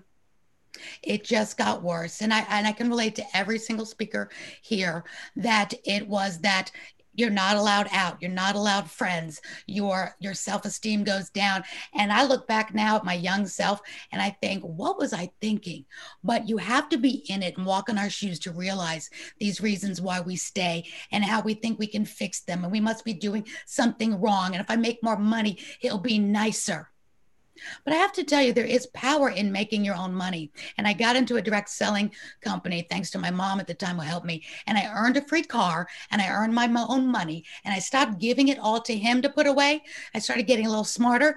Not that I wanted to leave, but I just wanted some choices, because money does buy you choices and it builds your self-esteem. And I was able to finally, it was after 7 years, and I know women have stayed in a whole lot longer, but we all get that breaking point at a different time. And I used that free company car to take my 5-year-old daughter. And when he started screaming at me and threw me up against the wall, I said to him, get out. He wouldn't go. So I got my little girl and I got in my free company car and I drove away to the nearest Ritz-Carlton I could find. Ran away and stopped. But the point is, I had options, and money gives you that option. So do be successful, find help, get resources, and plan an escape if needed. But I really want to help young girls not get into this situation. And I want to give you hope, because now, after that and I escaped, I had one non-negotiable when it came to ever being with a man again. And that was, I wanted a man who made me laugh and didn't make me cry. And you'll know people by their fruits. They can tell you all day long they're a Christian or they're this or they're that. Doesn't matter. It's how you treat people with kindness and respect. All people, not just the woman you're dating and trying to impress. And I will be celebrating my 25th anniversary in February to my Prince Charming, Brian McGarry, who's never once in 25 years raised a hand or even raised his voice at me and has never said a derogatory word to me. And I'm going to give you my mom's piece of advice before I close. And that's marry your best friend, ladies. Don't wait to hope somebody will get better and we can fix them. We can't, and we shouldn't have to. So you treat them like the king they are. They treat you like the queen you are, and best friends will last forever. And I'm so excited to just give you hope. And I have just a quick second that I want to just say a big shout out to What Women Want Networking, who is one of our sponsors tonight, because it's all about in What Women Want Networking to connect, encourage, and inspire. And we as a company, I'm their vice president, love to give back to nonprofits that support women and to stop domestic violence. So if you are one of those nonprofits, reach out to us and go to whatwomenwantnetworking.com and let us know who you are and how we can help as a community and a business organization. And thank you for having me. Go out there and be your best, and don't let anybody tear you down ever again. We're in this together, ladies. Thank you, Aurea. Thank you for having me. Thank you so much. Remember, find somebody that makes you laugh, not that makes you cry. Amen. And money gives you options, right? That is so important. Find a way to save money, put money away, hide money, because it does give you options. Great lessons. Thank you so much. Nice to meet you. All right. And now a word from our sponsor, Daniel Gomez. Thank you for joining us tonight. Oh, you're on mute. Muted.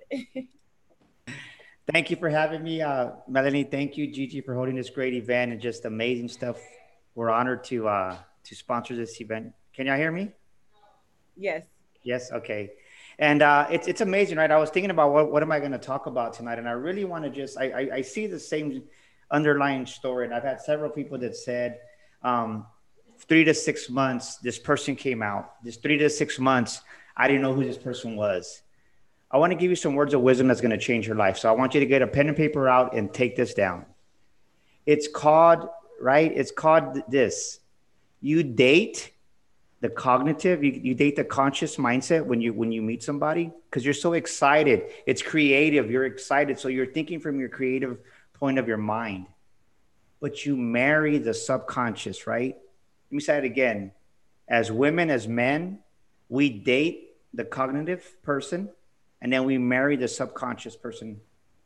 And I say that because you meet this person, you're excited, and you're just aware of what's going on. You're aware of every situation. You're just aware of it. And you don't see those things like everybody's saying. Dylan said 6 months, the mask started coming out. The mask was always there. So I challenge you that when you meet somebody new, when you meet somebody exciting, yes, you're excited. Yes, you're thinking from your creative standpoint, from your mind. But remember this, the person that you're going to marry their subconscious.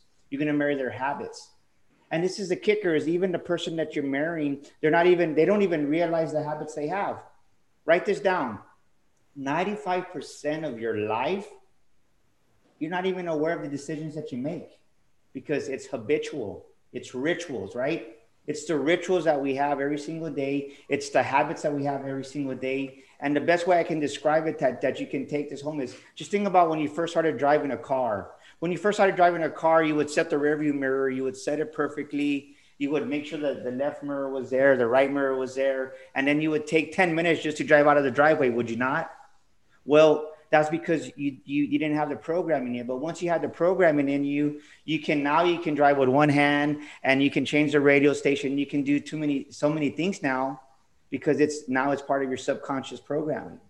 Well, that's the same thing is when we date somebody new, when we meet somebody new, we're excited. We see the best in them, and because that's all we want to see. But then after 3 to 6 months, like the same underlying story has been said here, is that subconscious mindset has always been there. We just never knew it was there because we weren't aware of it. So how do you know what a person's subconscious thinking? How do we know that 95% of what they do? Write this down. Make it a deliberate thing, an intentional thing, an intentional situation. Put them under stress. You want to know what that man is, what that woman is like? What are they really like when I'm going to marry them, who I'm going to spend the rest of my life with? Put them under pressure, put them under stress, and do it purposely. Because when you do that, you're going to find out, because write this down. You want to know what somebody's subconscious thinking is? You want to know if they're narcissistic or not? You want to know if they're abusive? Their instinctive behaviors are going to come out under pressure. Let me say it again. Their instinctive behaviors are going to come out under pressure, and they're always there. You just don't see them because You're up here on La La Land in that excitement. Man, I dated this guy. We're gonna go see this movie. I dated this girl. We were holding hands. And you're thinking with your cognitive mindset, which we use less than 5% of every day. Look it up. We use our cognitive thinking, our awareness, less than 5% every day. And then we marry the subconscious. I had a client, right? She came back. She went on a honeymoon with a gentleman, and she said, her husband, she goes, I don't know who this guy is who I married. I said, what are you talking about? I never knew he smoked. They went on a cruise for their honeymoon. They dated for 3 to 6 months, same time frame, and she never knew that he smoked. Think about that. So take time to slow down. Love is a beautiful thing. And I say this to all the men and women out there, is that give yourself time to know the person and put them in a situation, and not to be mean or ugly, but you want to know who you're talking to. You want to know, because you're worth it, right? Something that one of the speakers said is, you matter. You're worth the investment, and you are worthy and able. You're a child of the Most High God, and God did not put you here to live mediocre. God put you here to thrive and to give you a partner to be happy with. But the Word of God also says this, right? The Word of God also says this, is if you lack wisdom, ask for wisdom. So put that person, whoever it may be, put them under a stressful situation, put them under, right? Put it this way. We see it in some of these TV shows. They call it the stress test. Put that person that you're going to date, that you want to marry, under a stress test, and take note, what are their instinctive behaviors? Because a person's instinctive behaviors will always come out under pressure. They'll always come out under stress. And you'll know what type of person you're dealing with at that point. Because you're here for a reason. You're here for a purpose. And if you're a woman out there listening to this right now, and you've been beaten, and you've been torn down, and you've been emotionally abused, just know that God is there. If you feel that you're not worthy and deserving, I want you to write this down right now. Say this with me. I am worthy and I am deserving. Because you are worthy and deserving of God's love. And a lot of us have children that are watching this right now. And just the way you as a parent, you as a mother or father would do anything for your parent, anything for your child, anything for your son or daughter, you're God's daughter. And he would do anything for you. So don't let the shame, don't let the guilt keep you from reaching out to the Father who is right there in heaven, wanting to help you, wanting to take hold of you, wanting to give you a big hug, because you're loved. This is Daniel Gomez Inspires. I love you. And if you need prayer, if you need anything, please message me directly. I'd be more than glad to pray with you and let you know that you do matter in this world. Thank you, Daniel. We appreciate you. Thank you. Thank you. Thank you. Great to see you. Elizabeth Bull, you are here. Welcome. I introduced you earlier. Thank you for joining us tonight. Thank you so much. I appreciate that. I'm just going to hop right in with my story. I was 18 and it was my wedding night, and I was in so much pain. I wanted to die. Every part of my body was hurting and bruised, and that was bad enough, but the shame and the humiliation was worse. The self-judgment was worse. How the hell had I gotten myself into this mess? And how could I get out of it? I was in disbelief that this was even happening to me, because I didn't grow up in an environment like this. We didn't hit each other or yell at each other. I had married a monster. I had somehow latched onto a Jekyll and Hyde. And I knew that the wedding had been a big financial burden to my family. And how could I disappoint them by telling them that my marriage was a big mistake and a failure from day one, and that I wanted out? And this was 1965. Divorce was difficult, but more than that, it was shameful. It was really shameful. It was not done. To be a divorcee was to be damaged goods. So I felt trapped. The thing about physical violence and emotional abuse, I can tell you as a medical intuitive and a master healer in a number of modalities, is that it affects your brain, your entire nervous system. When you are in fight, flight, and freeze mode, your ability to think and reason goes out the window. And it was in this condition that I started my freshman year in college. And I judged myself for struggling. What was wrong with me? You know, how could I go from being, you know, honor student to dumb as a post? The day my German professor confronted me about bruises, I found myself lying. I said I'd fallen on some furniture, pretty lame. And I was lying all the time to cover up. It seemed I had really become unrecognizable to myself. The final straw was the beating I got when my husband saw me talking to my Black friend, Wally Gator, who is now Dr. Wally Gator, and we're still friends 50 years later. Thank you very much. No wife of mine is going to be seen talking to a nigger, he says. And he smacked me. I mean, it's like boom. And that was not the end of it. It got worse. It got worse. But that did it. He'd been critical of how I looked, how I cooked, how I dressed, how I was in bed. But I said, no, he is not going to control who I speak to or what I thought. No way. And after that, I went into survival mode, waiting for the day when he was going to finally ship to Vietnam, which had been the impetus for the wedding in the first place. I prayed I'd become a widow. I literally did. I prayed I'd become a widow. Didn't happen. As his return became closer, I lost more and more sleep and I developed more physical symptoms. There was no more denying that I had to do the DIVORCE, because that's what they said back then. You didn't say the word out loud, you spelled it. So I confessed the truth of what had been happening to my parents. I was so ashamed. I was so humiliated. I felt like such a failure and a loser. But I was lucky. My parents were somewhat supportive. They weren't thrilled. I mean, it was a divorce, for God's sake. And like I said, back in those days, it wasn't easy. You had to go through hoops, serious hoops. And he fought it. This guy fought it. He accused me of having had an affair and being pregnant by another man. And there were just, you know, depositions and all that. I felt like I was on trial. It was humiliating in retrospect, but I went through with it. It all happened. And, you know, I'm here to tell the story X number of years later. And in retrospect, I realized that there had been signs. There had been signs. But I had valued looking good over feeling good. That was really the bottom line. You know, what were people going to think? What were they going to say? What were people going to think of me? What were they going to think of my family? It has taken me years to get over the trauma of that relationship and what happened. And as a master healer and medical intuitive, most of my work now, quite honestly, involves helping women, for the most part, get over this kind of shock and trauma from abuse of one sort or another. What's great about the modalities that I use is that I save people years of therapy, years. And I spent years in therapy. And when I discovered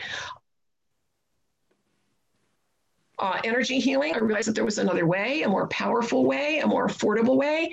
And it is my pleasure to do that now. And in my book on diet-free weight loss, because that is a specialty of mine, I speak about abuse and the role that it plays in obesity. It is a major, major factor in obesity. And people lose sight of that fact. They don't even realize that it's part of the package. So I just feel like I need to mention that, because very often there's a double whammy there, because women, especially who are having trouble with weight, who are struggling with weight, that's the underpinning right there. And they're judged twice. So they're abused basically by all that judgment and from the abuse that they suffered from the get-go. No fair. So my mission in life is to fix all that. And I'm very fortunate, and my clients are fortunate in that I am a distance healer. I do all my work on the phone. So we can do it from front of your own home. You don't have to go anywhere, don't have to travel anywhere. So that's my story. I'm sticking to it. My mission in life really is that no woman goes to her grave still ashamed of her body. Thank you, Liz. My pleasure. Thank you so much, Liz. Great information. Really appreciate it. Thank you. Our next speaker up here is Erica Castro. Erica, you are a teacher. Oh my goodness, with COVID-19 and all of that. Thank you so much for all that you do. You're a teacher at MUSD. Welcome, and we can't wait to hear your story. Hi, can you guys hear me? Yes. Yes. Hi, my name is Erica Castro, and so grateful to be here. I want to thank everybody for speaking out and, you know, touching the lives of the people that really need this. I was in two relationships that were violent. In early years in my college year, I was with a boy who was very abusive, and it took me 2 years to leave. Before that, I hadn't had a long relationship, and it's so weird how sometimes you stay in the harder ones. You know, I was so afraid to leave, and when I did leave him, he stalked me for a little bit, but eventually he left me alone. My plan of attack before he left me alone was to move, because I felt so insecure and unsafe. And then because I repeated a pattern, I think one of the other speakers talked about a picker. I ended up in an abusive relationship. But when he crossed the line to domestic violence, I was pregnant at 5 months, and he came home drunk, and he hit me and then threw me against the crib. But it was a blessing because I was staying at a friend's house. She was like a mother figure to me, and she called the police. And I was like one of those women on Cops begging the police not to take him. But that's how sick I was at that point in my life. You know, I didn't want him to go to jail, but I made a deal with the police officer. I said, if he leaves and he doesn't come back, he wasn't going to arrest him. But he came back and he was arrested. And I'm so glad he was arrested, because that was the first and last time he ever touched me. But I suffered from everything else, the cheating, the verbal abuse, you're not good enough. You know, it was a very difficult relationship, and it took me years to leave. As a matter of fact, to end it was in 2014. And it was very, very difficult. And even still, after everything, I still wanted to stay. But I gotta say, you have to let go. Because when you let go, you don't know the beauty that can come. And you have to work on yourself. Because my biggest wake-up call was when I first started dating. The first guy that I was dating was a replica of my ex-husband. And I was like, oh no, this can't be happening to me again. And so that was my wake-up call, that it wasn't necessarily my abusers, it was also me. And we always ask why. It's because it's familiar. You know, I grew up in an alcoholic home. My mother died when I was 5. It was normal. It was home. It was this niceness I couldn't be with nice guys. It was difficult for me to accept love. And, you know, love is not only about giving, it's about receiving. So I finally met, and I had to reprogram my brain, the man of my life.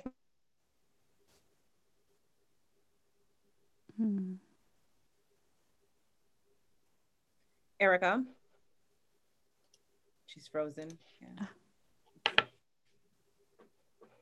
Oh. Things for you to think about. One, you have to adult your inner child. You know, as a child, I didn't have adults that protected me, but I can stand up for me now. I can protect that girl inside me and show her that it's okay to be scared, because I'm going to be there to protect her. Another thing is, one good day can erase all the bad. So what would happen with my ex-husband is that I would have a good weekend and I would hope that the rest of the month was good. What I had to do is have a calendar to say, am I happy today? Am I sad today? Because I realized when I did that, I was miserable 25 days out of the month. So I had to really look at the situation for what it was. And it was very difficult. It was very challenging, but it was the biggest blessing of my life, because there's no way I would have what I have today had I not courage to leave. So I want to end with these things. Think of your children. Children do 90% of what you do and only 10% of what you say. And if your daughter or son was suffering with domestic violence, what would you say to them? So say that to yourself. And if you can't leave for you, leave for them. And if you can't leave for them, leave for the women who come behind us, who will suffer from domestic violence, but can leave because you did, and you inspired them to do so. Thank you. Thank you, Erica. Thank you, Erica, very much. Congratulations on your journey. Thank you. Absolutely. Proud of you. Next, it's my honor. Lakeisha, you have been our virtual assistant tonight. And your bio is so long. I am like, oh my goodness, you've done so many incredible, powerful things. And you are our next speaker. And tonight, just a highlight, you are the event planner. Lakeisha is a powerhouse corporate event planner, set designer, mentor, author, Atlanta chapter leader of World Women Conference and Awards. Man, share your story with us, girl. Welcome. Thank you. Thank you. Hi, ladies. Thank you guys so much for sharing your story. I know all of us have a story. My story started 13 years ago. I was in 8th grade and I started dating this guy. I was in love with him. That was my first real boyfriend. And I'm not sure exactly when the dating violence started, but it started. I'm not sure how it happened, why it happened, but it happened. And of course, I grew up in a 2-parent household. I'd never seen domestic violence. I've never seen any type of abuse. But for some reason, my very first relationship was a violent relationship. He would beat me. I couldn't go to school. I would lie about it. And of course, I would stay because he told me if I left him, that he would kill me. So I stayed in this relationship for 4 years. We would be at school. He'll see me talking to another guy. He would slap me. It was several occasions where he beat up guys because they were talking to me. He was just very possessive. And I learned over the years, me going through that trauma when I was 13 years old, it actually had an impact on how I am now. I'm a woman and I am a control freak. I vowed to myself when I was in that situation that every situation in my life that I'll be able to control. I felt like that I had control because at that time I did not have control. And it really dawned on me 2 years ago. And I was almost in a deep depression almost 2 years ago. And God spoke to me and he was just telling me, that I needed to make a change because I have a dominant personality, very strong-headed.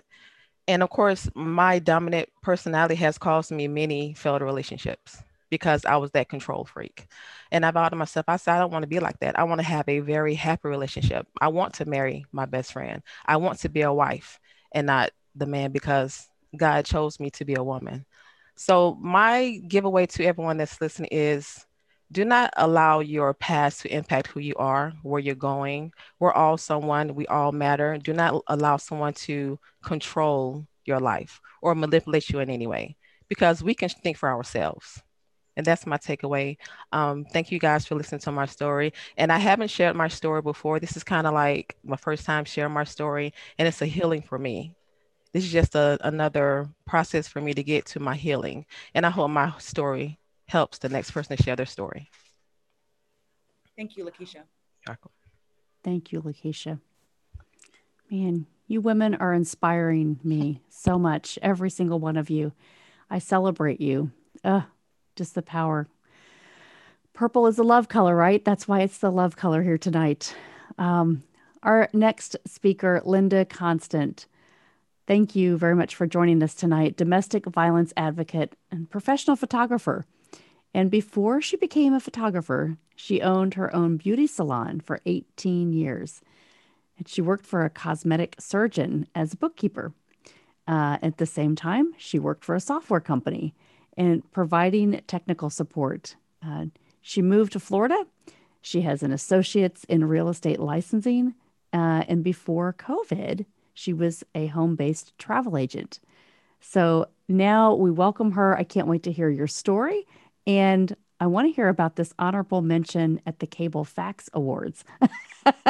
Thank you for joining us. Oh, you're on mute still.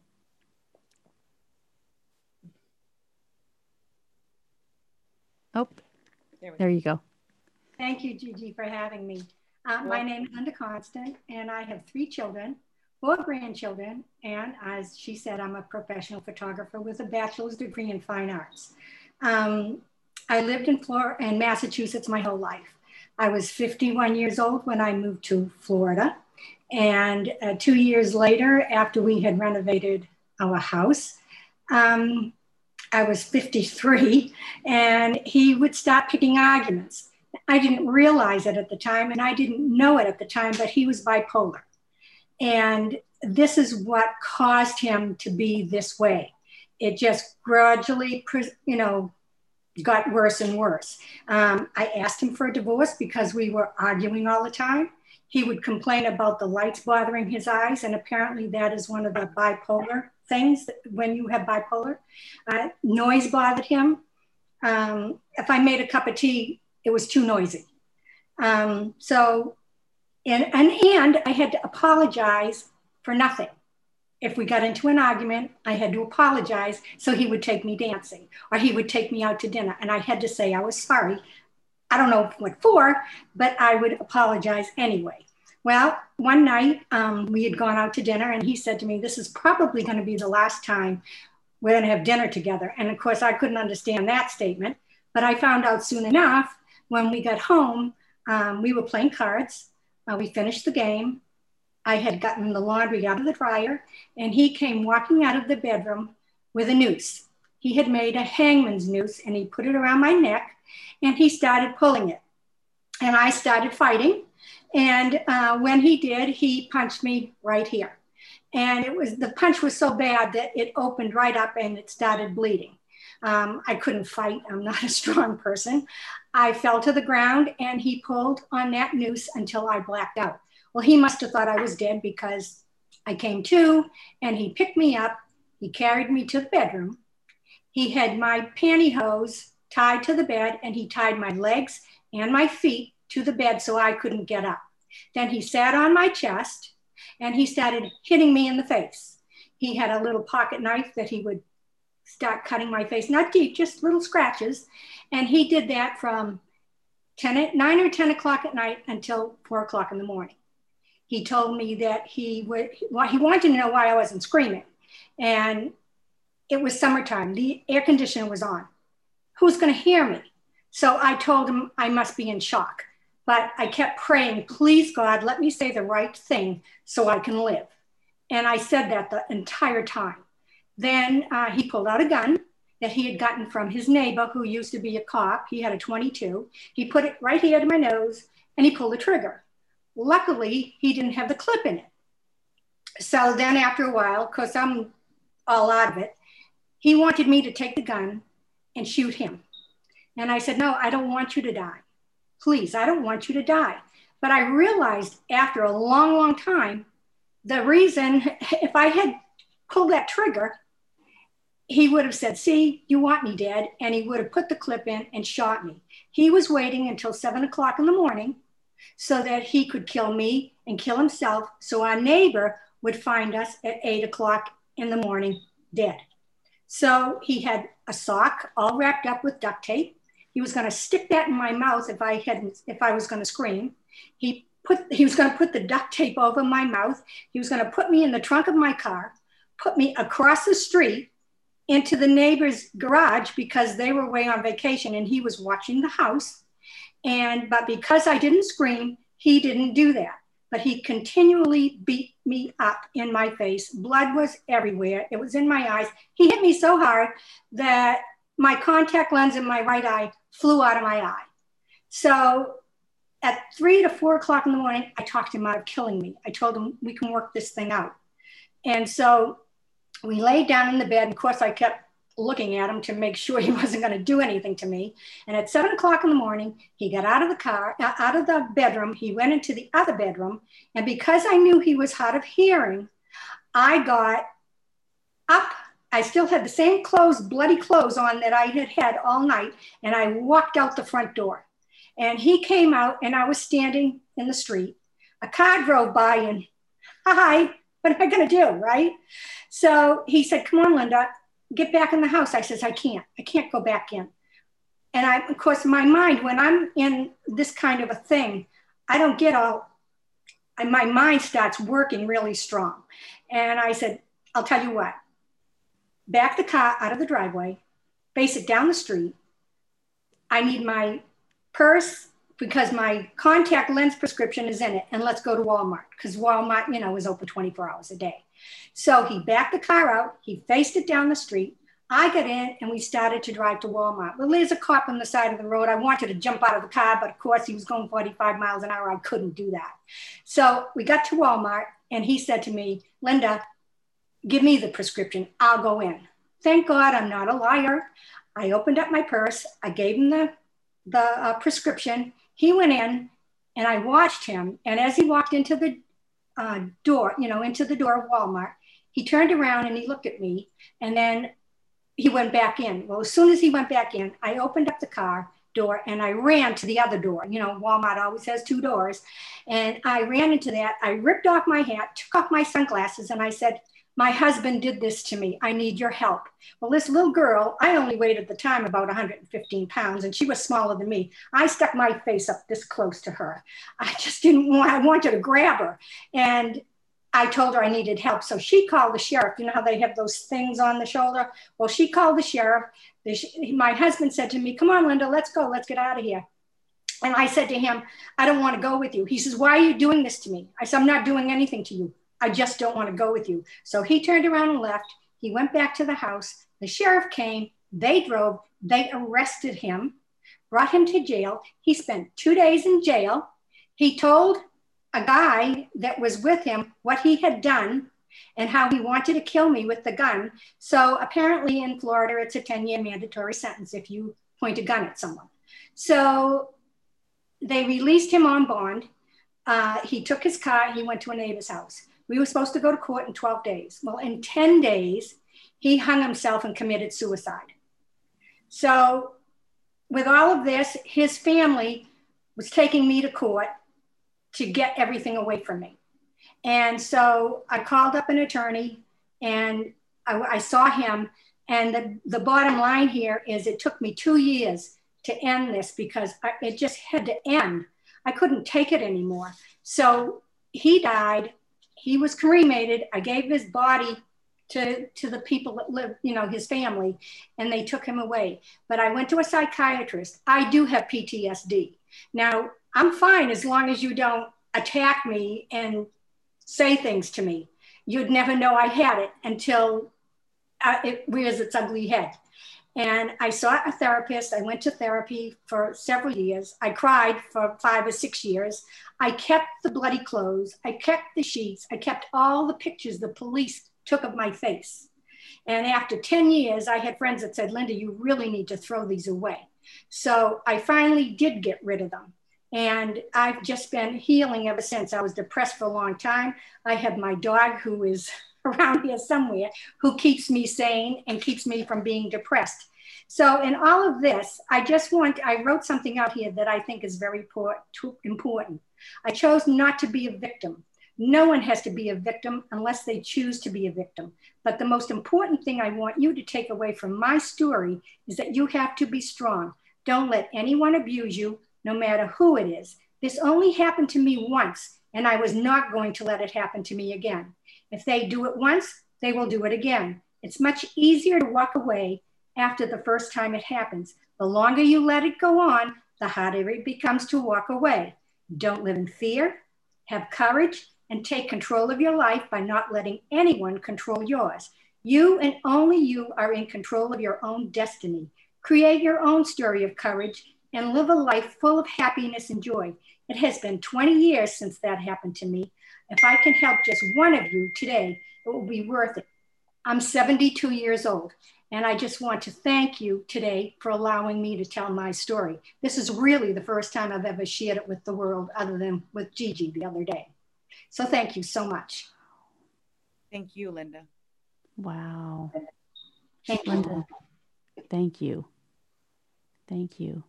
I just shivers and tears and everything to try to have empathy for what you must have gone through. It's just incredible. It lasted for 6 hours. 6 hours I spent that way. And the only reason I got away is because I got up and walked out the front door. If I hadn't done that, I probably wouldn't be sitting here telling you my story. And that's why I want women to be powerful. Take control of your life. Don't let other people try to dictate who you are and what you are going to be. You know, I quit my job and everything to come down here. I didn't get my bachelor's degree of fine arts until I was 62. I went back to college when I was 62 years old to get that degree. So if I can do this, anybody can do it. And I'm the first person. My mother and father went to school they graduated. They didn't ever graduate. They went to 9th grade. And I'm the first daughter that graduated college in my family. So if I can do it, anybody can do it. But just be strong. Don't let people walk all over you. You know, lead your life and be who you want to be, not what somebody else tells you have to be. So that's my take on this whole thing. So I want to thank you again. You're welcome, Linda. And thank you. Thank you so much. Wow. What a powerful evening this has been. 2 full hours of survivors. And all of your stories are so important to the world. And maybe this is the first time that you've been sharing. What we have to remember is it all starts with us. The power that we have within ourselves to say, no longer, I am enough. I will no longer take this. And you can start to change from the inside. So I applaud all of you ladies tonight and men. Very brave to share your stories here on this platform. And Gigi, thank you for creating this for everyone to be able to have a voice. You are an amazing woman that sees your future for pouring into others. So congratulations on a successful event tonight. Thank you, Melanie. And before we end here, I want to know if Angelica has a few words she wants to say. I just want to say that that was powerful. And I just want to thank all the courageous women and men that joined this panel today, because your story will be able to encourage other people and touch other hearts so that they can step up and really embrace life, because like many, your life is in danger. And for some of us, it might not, but emotionally, you're going to be drained. So thank you, Gigi. This is an amazing event, and the stories, these are untold stories that need to continue to be told and written, because somebody's waiting for this message. So we encourage you to share, to like, because this is on Facebook, and you are the one that's going to help us to share and spread the message. So again, thank you, Gigi. And for those of you that want to go deeper and heal, join us and discover your inner healer. That's coming up in December. And again, thank you. Thank you so much for inviting me and being part of this panel.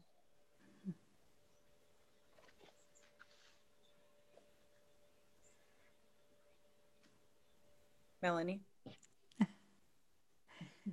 So next, if you'd like to close, Gigi, and then we're going to have a prayer from Lakeisha to close this out tonight. We thought that was really important. Yes, I want to say thank you all again for being here today. And thank you to our speakers and our sponsors.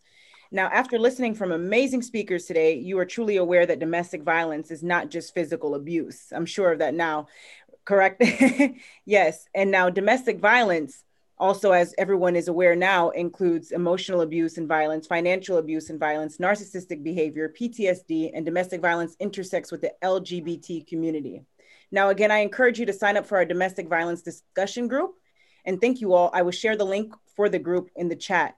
And now I'll turn it back over to Lakeisha, and she'll end us off with a prayer for peace. Absolutely. Bow your heads. Father, in the name of Jesus, Father, we thank you for this day. We thank you, Father, for this day that you have made, and we're exceedingly rejoicing in it. We thank you right now, Father, for this platform that you share with Gigi, Father, for her to create, Father, all these amazing stories that needed to be told. We thank you right now for embedding in our heart, Father, to share our story, because we all have voices, Father, and everyone has a story. We thank you right now for the peace that you've given us, Father, by sharing our story. We thank you for the healing that you started in us, Father. We ask right now that you continue to uplift us. We're going to continue to exalt you. We're going to continue to lift your name on high. We thank you right now, Father, for ordering our footsteps on today. And Father, right now, we just pray for peace in our spirit, in our minds, and in our bodies. We just thank you right now, Father, for what you're giving us on today, Father. And we're going to command our day. We're not going to allow the devil to take our voice any longer. We're going to command right now in the mighty name of Jesus. We thank you right now, Father, for this platform and all these women and men that have shared their stories on tonight. We're going to continue to do. We're going to continue to pray, and we're going to continue to use our voices, and we're going to continue to reach out to the community, Father. We thank you right now for the peace that you've given us, Father. We're going to give you all the honor, the praise, and the glory. In Jesus' name, amen. Amen. Amen. Thank you. Amen. Thank you, everyone, for attending today. And that is the end of the event. I truly appreciate all of you. And this continues in the discussion group on Facebook. Thank you all, and God bless you.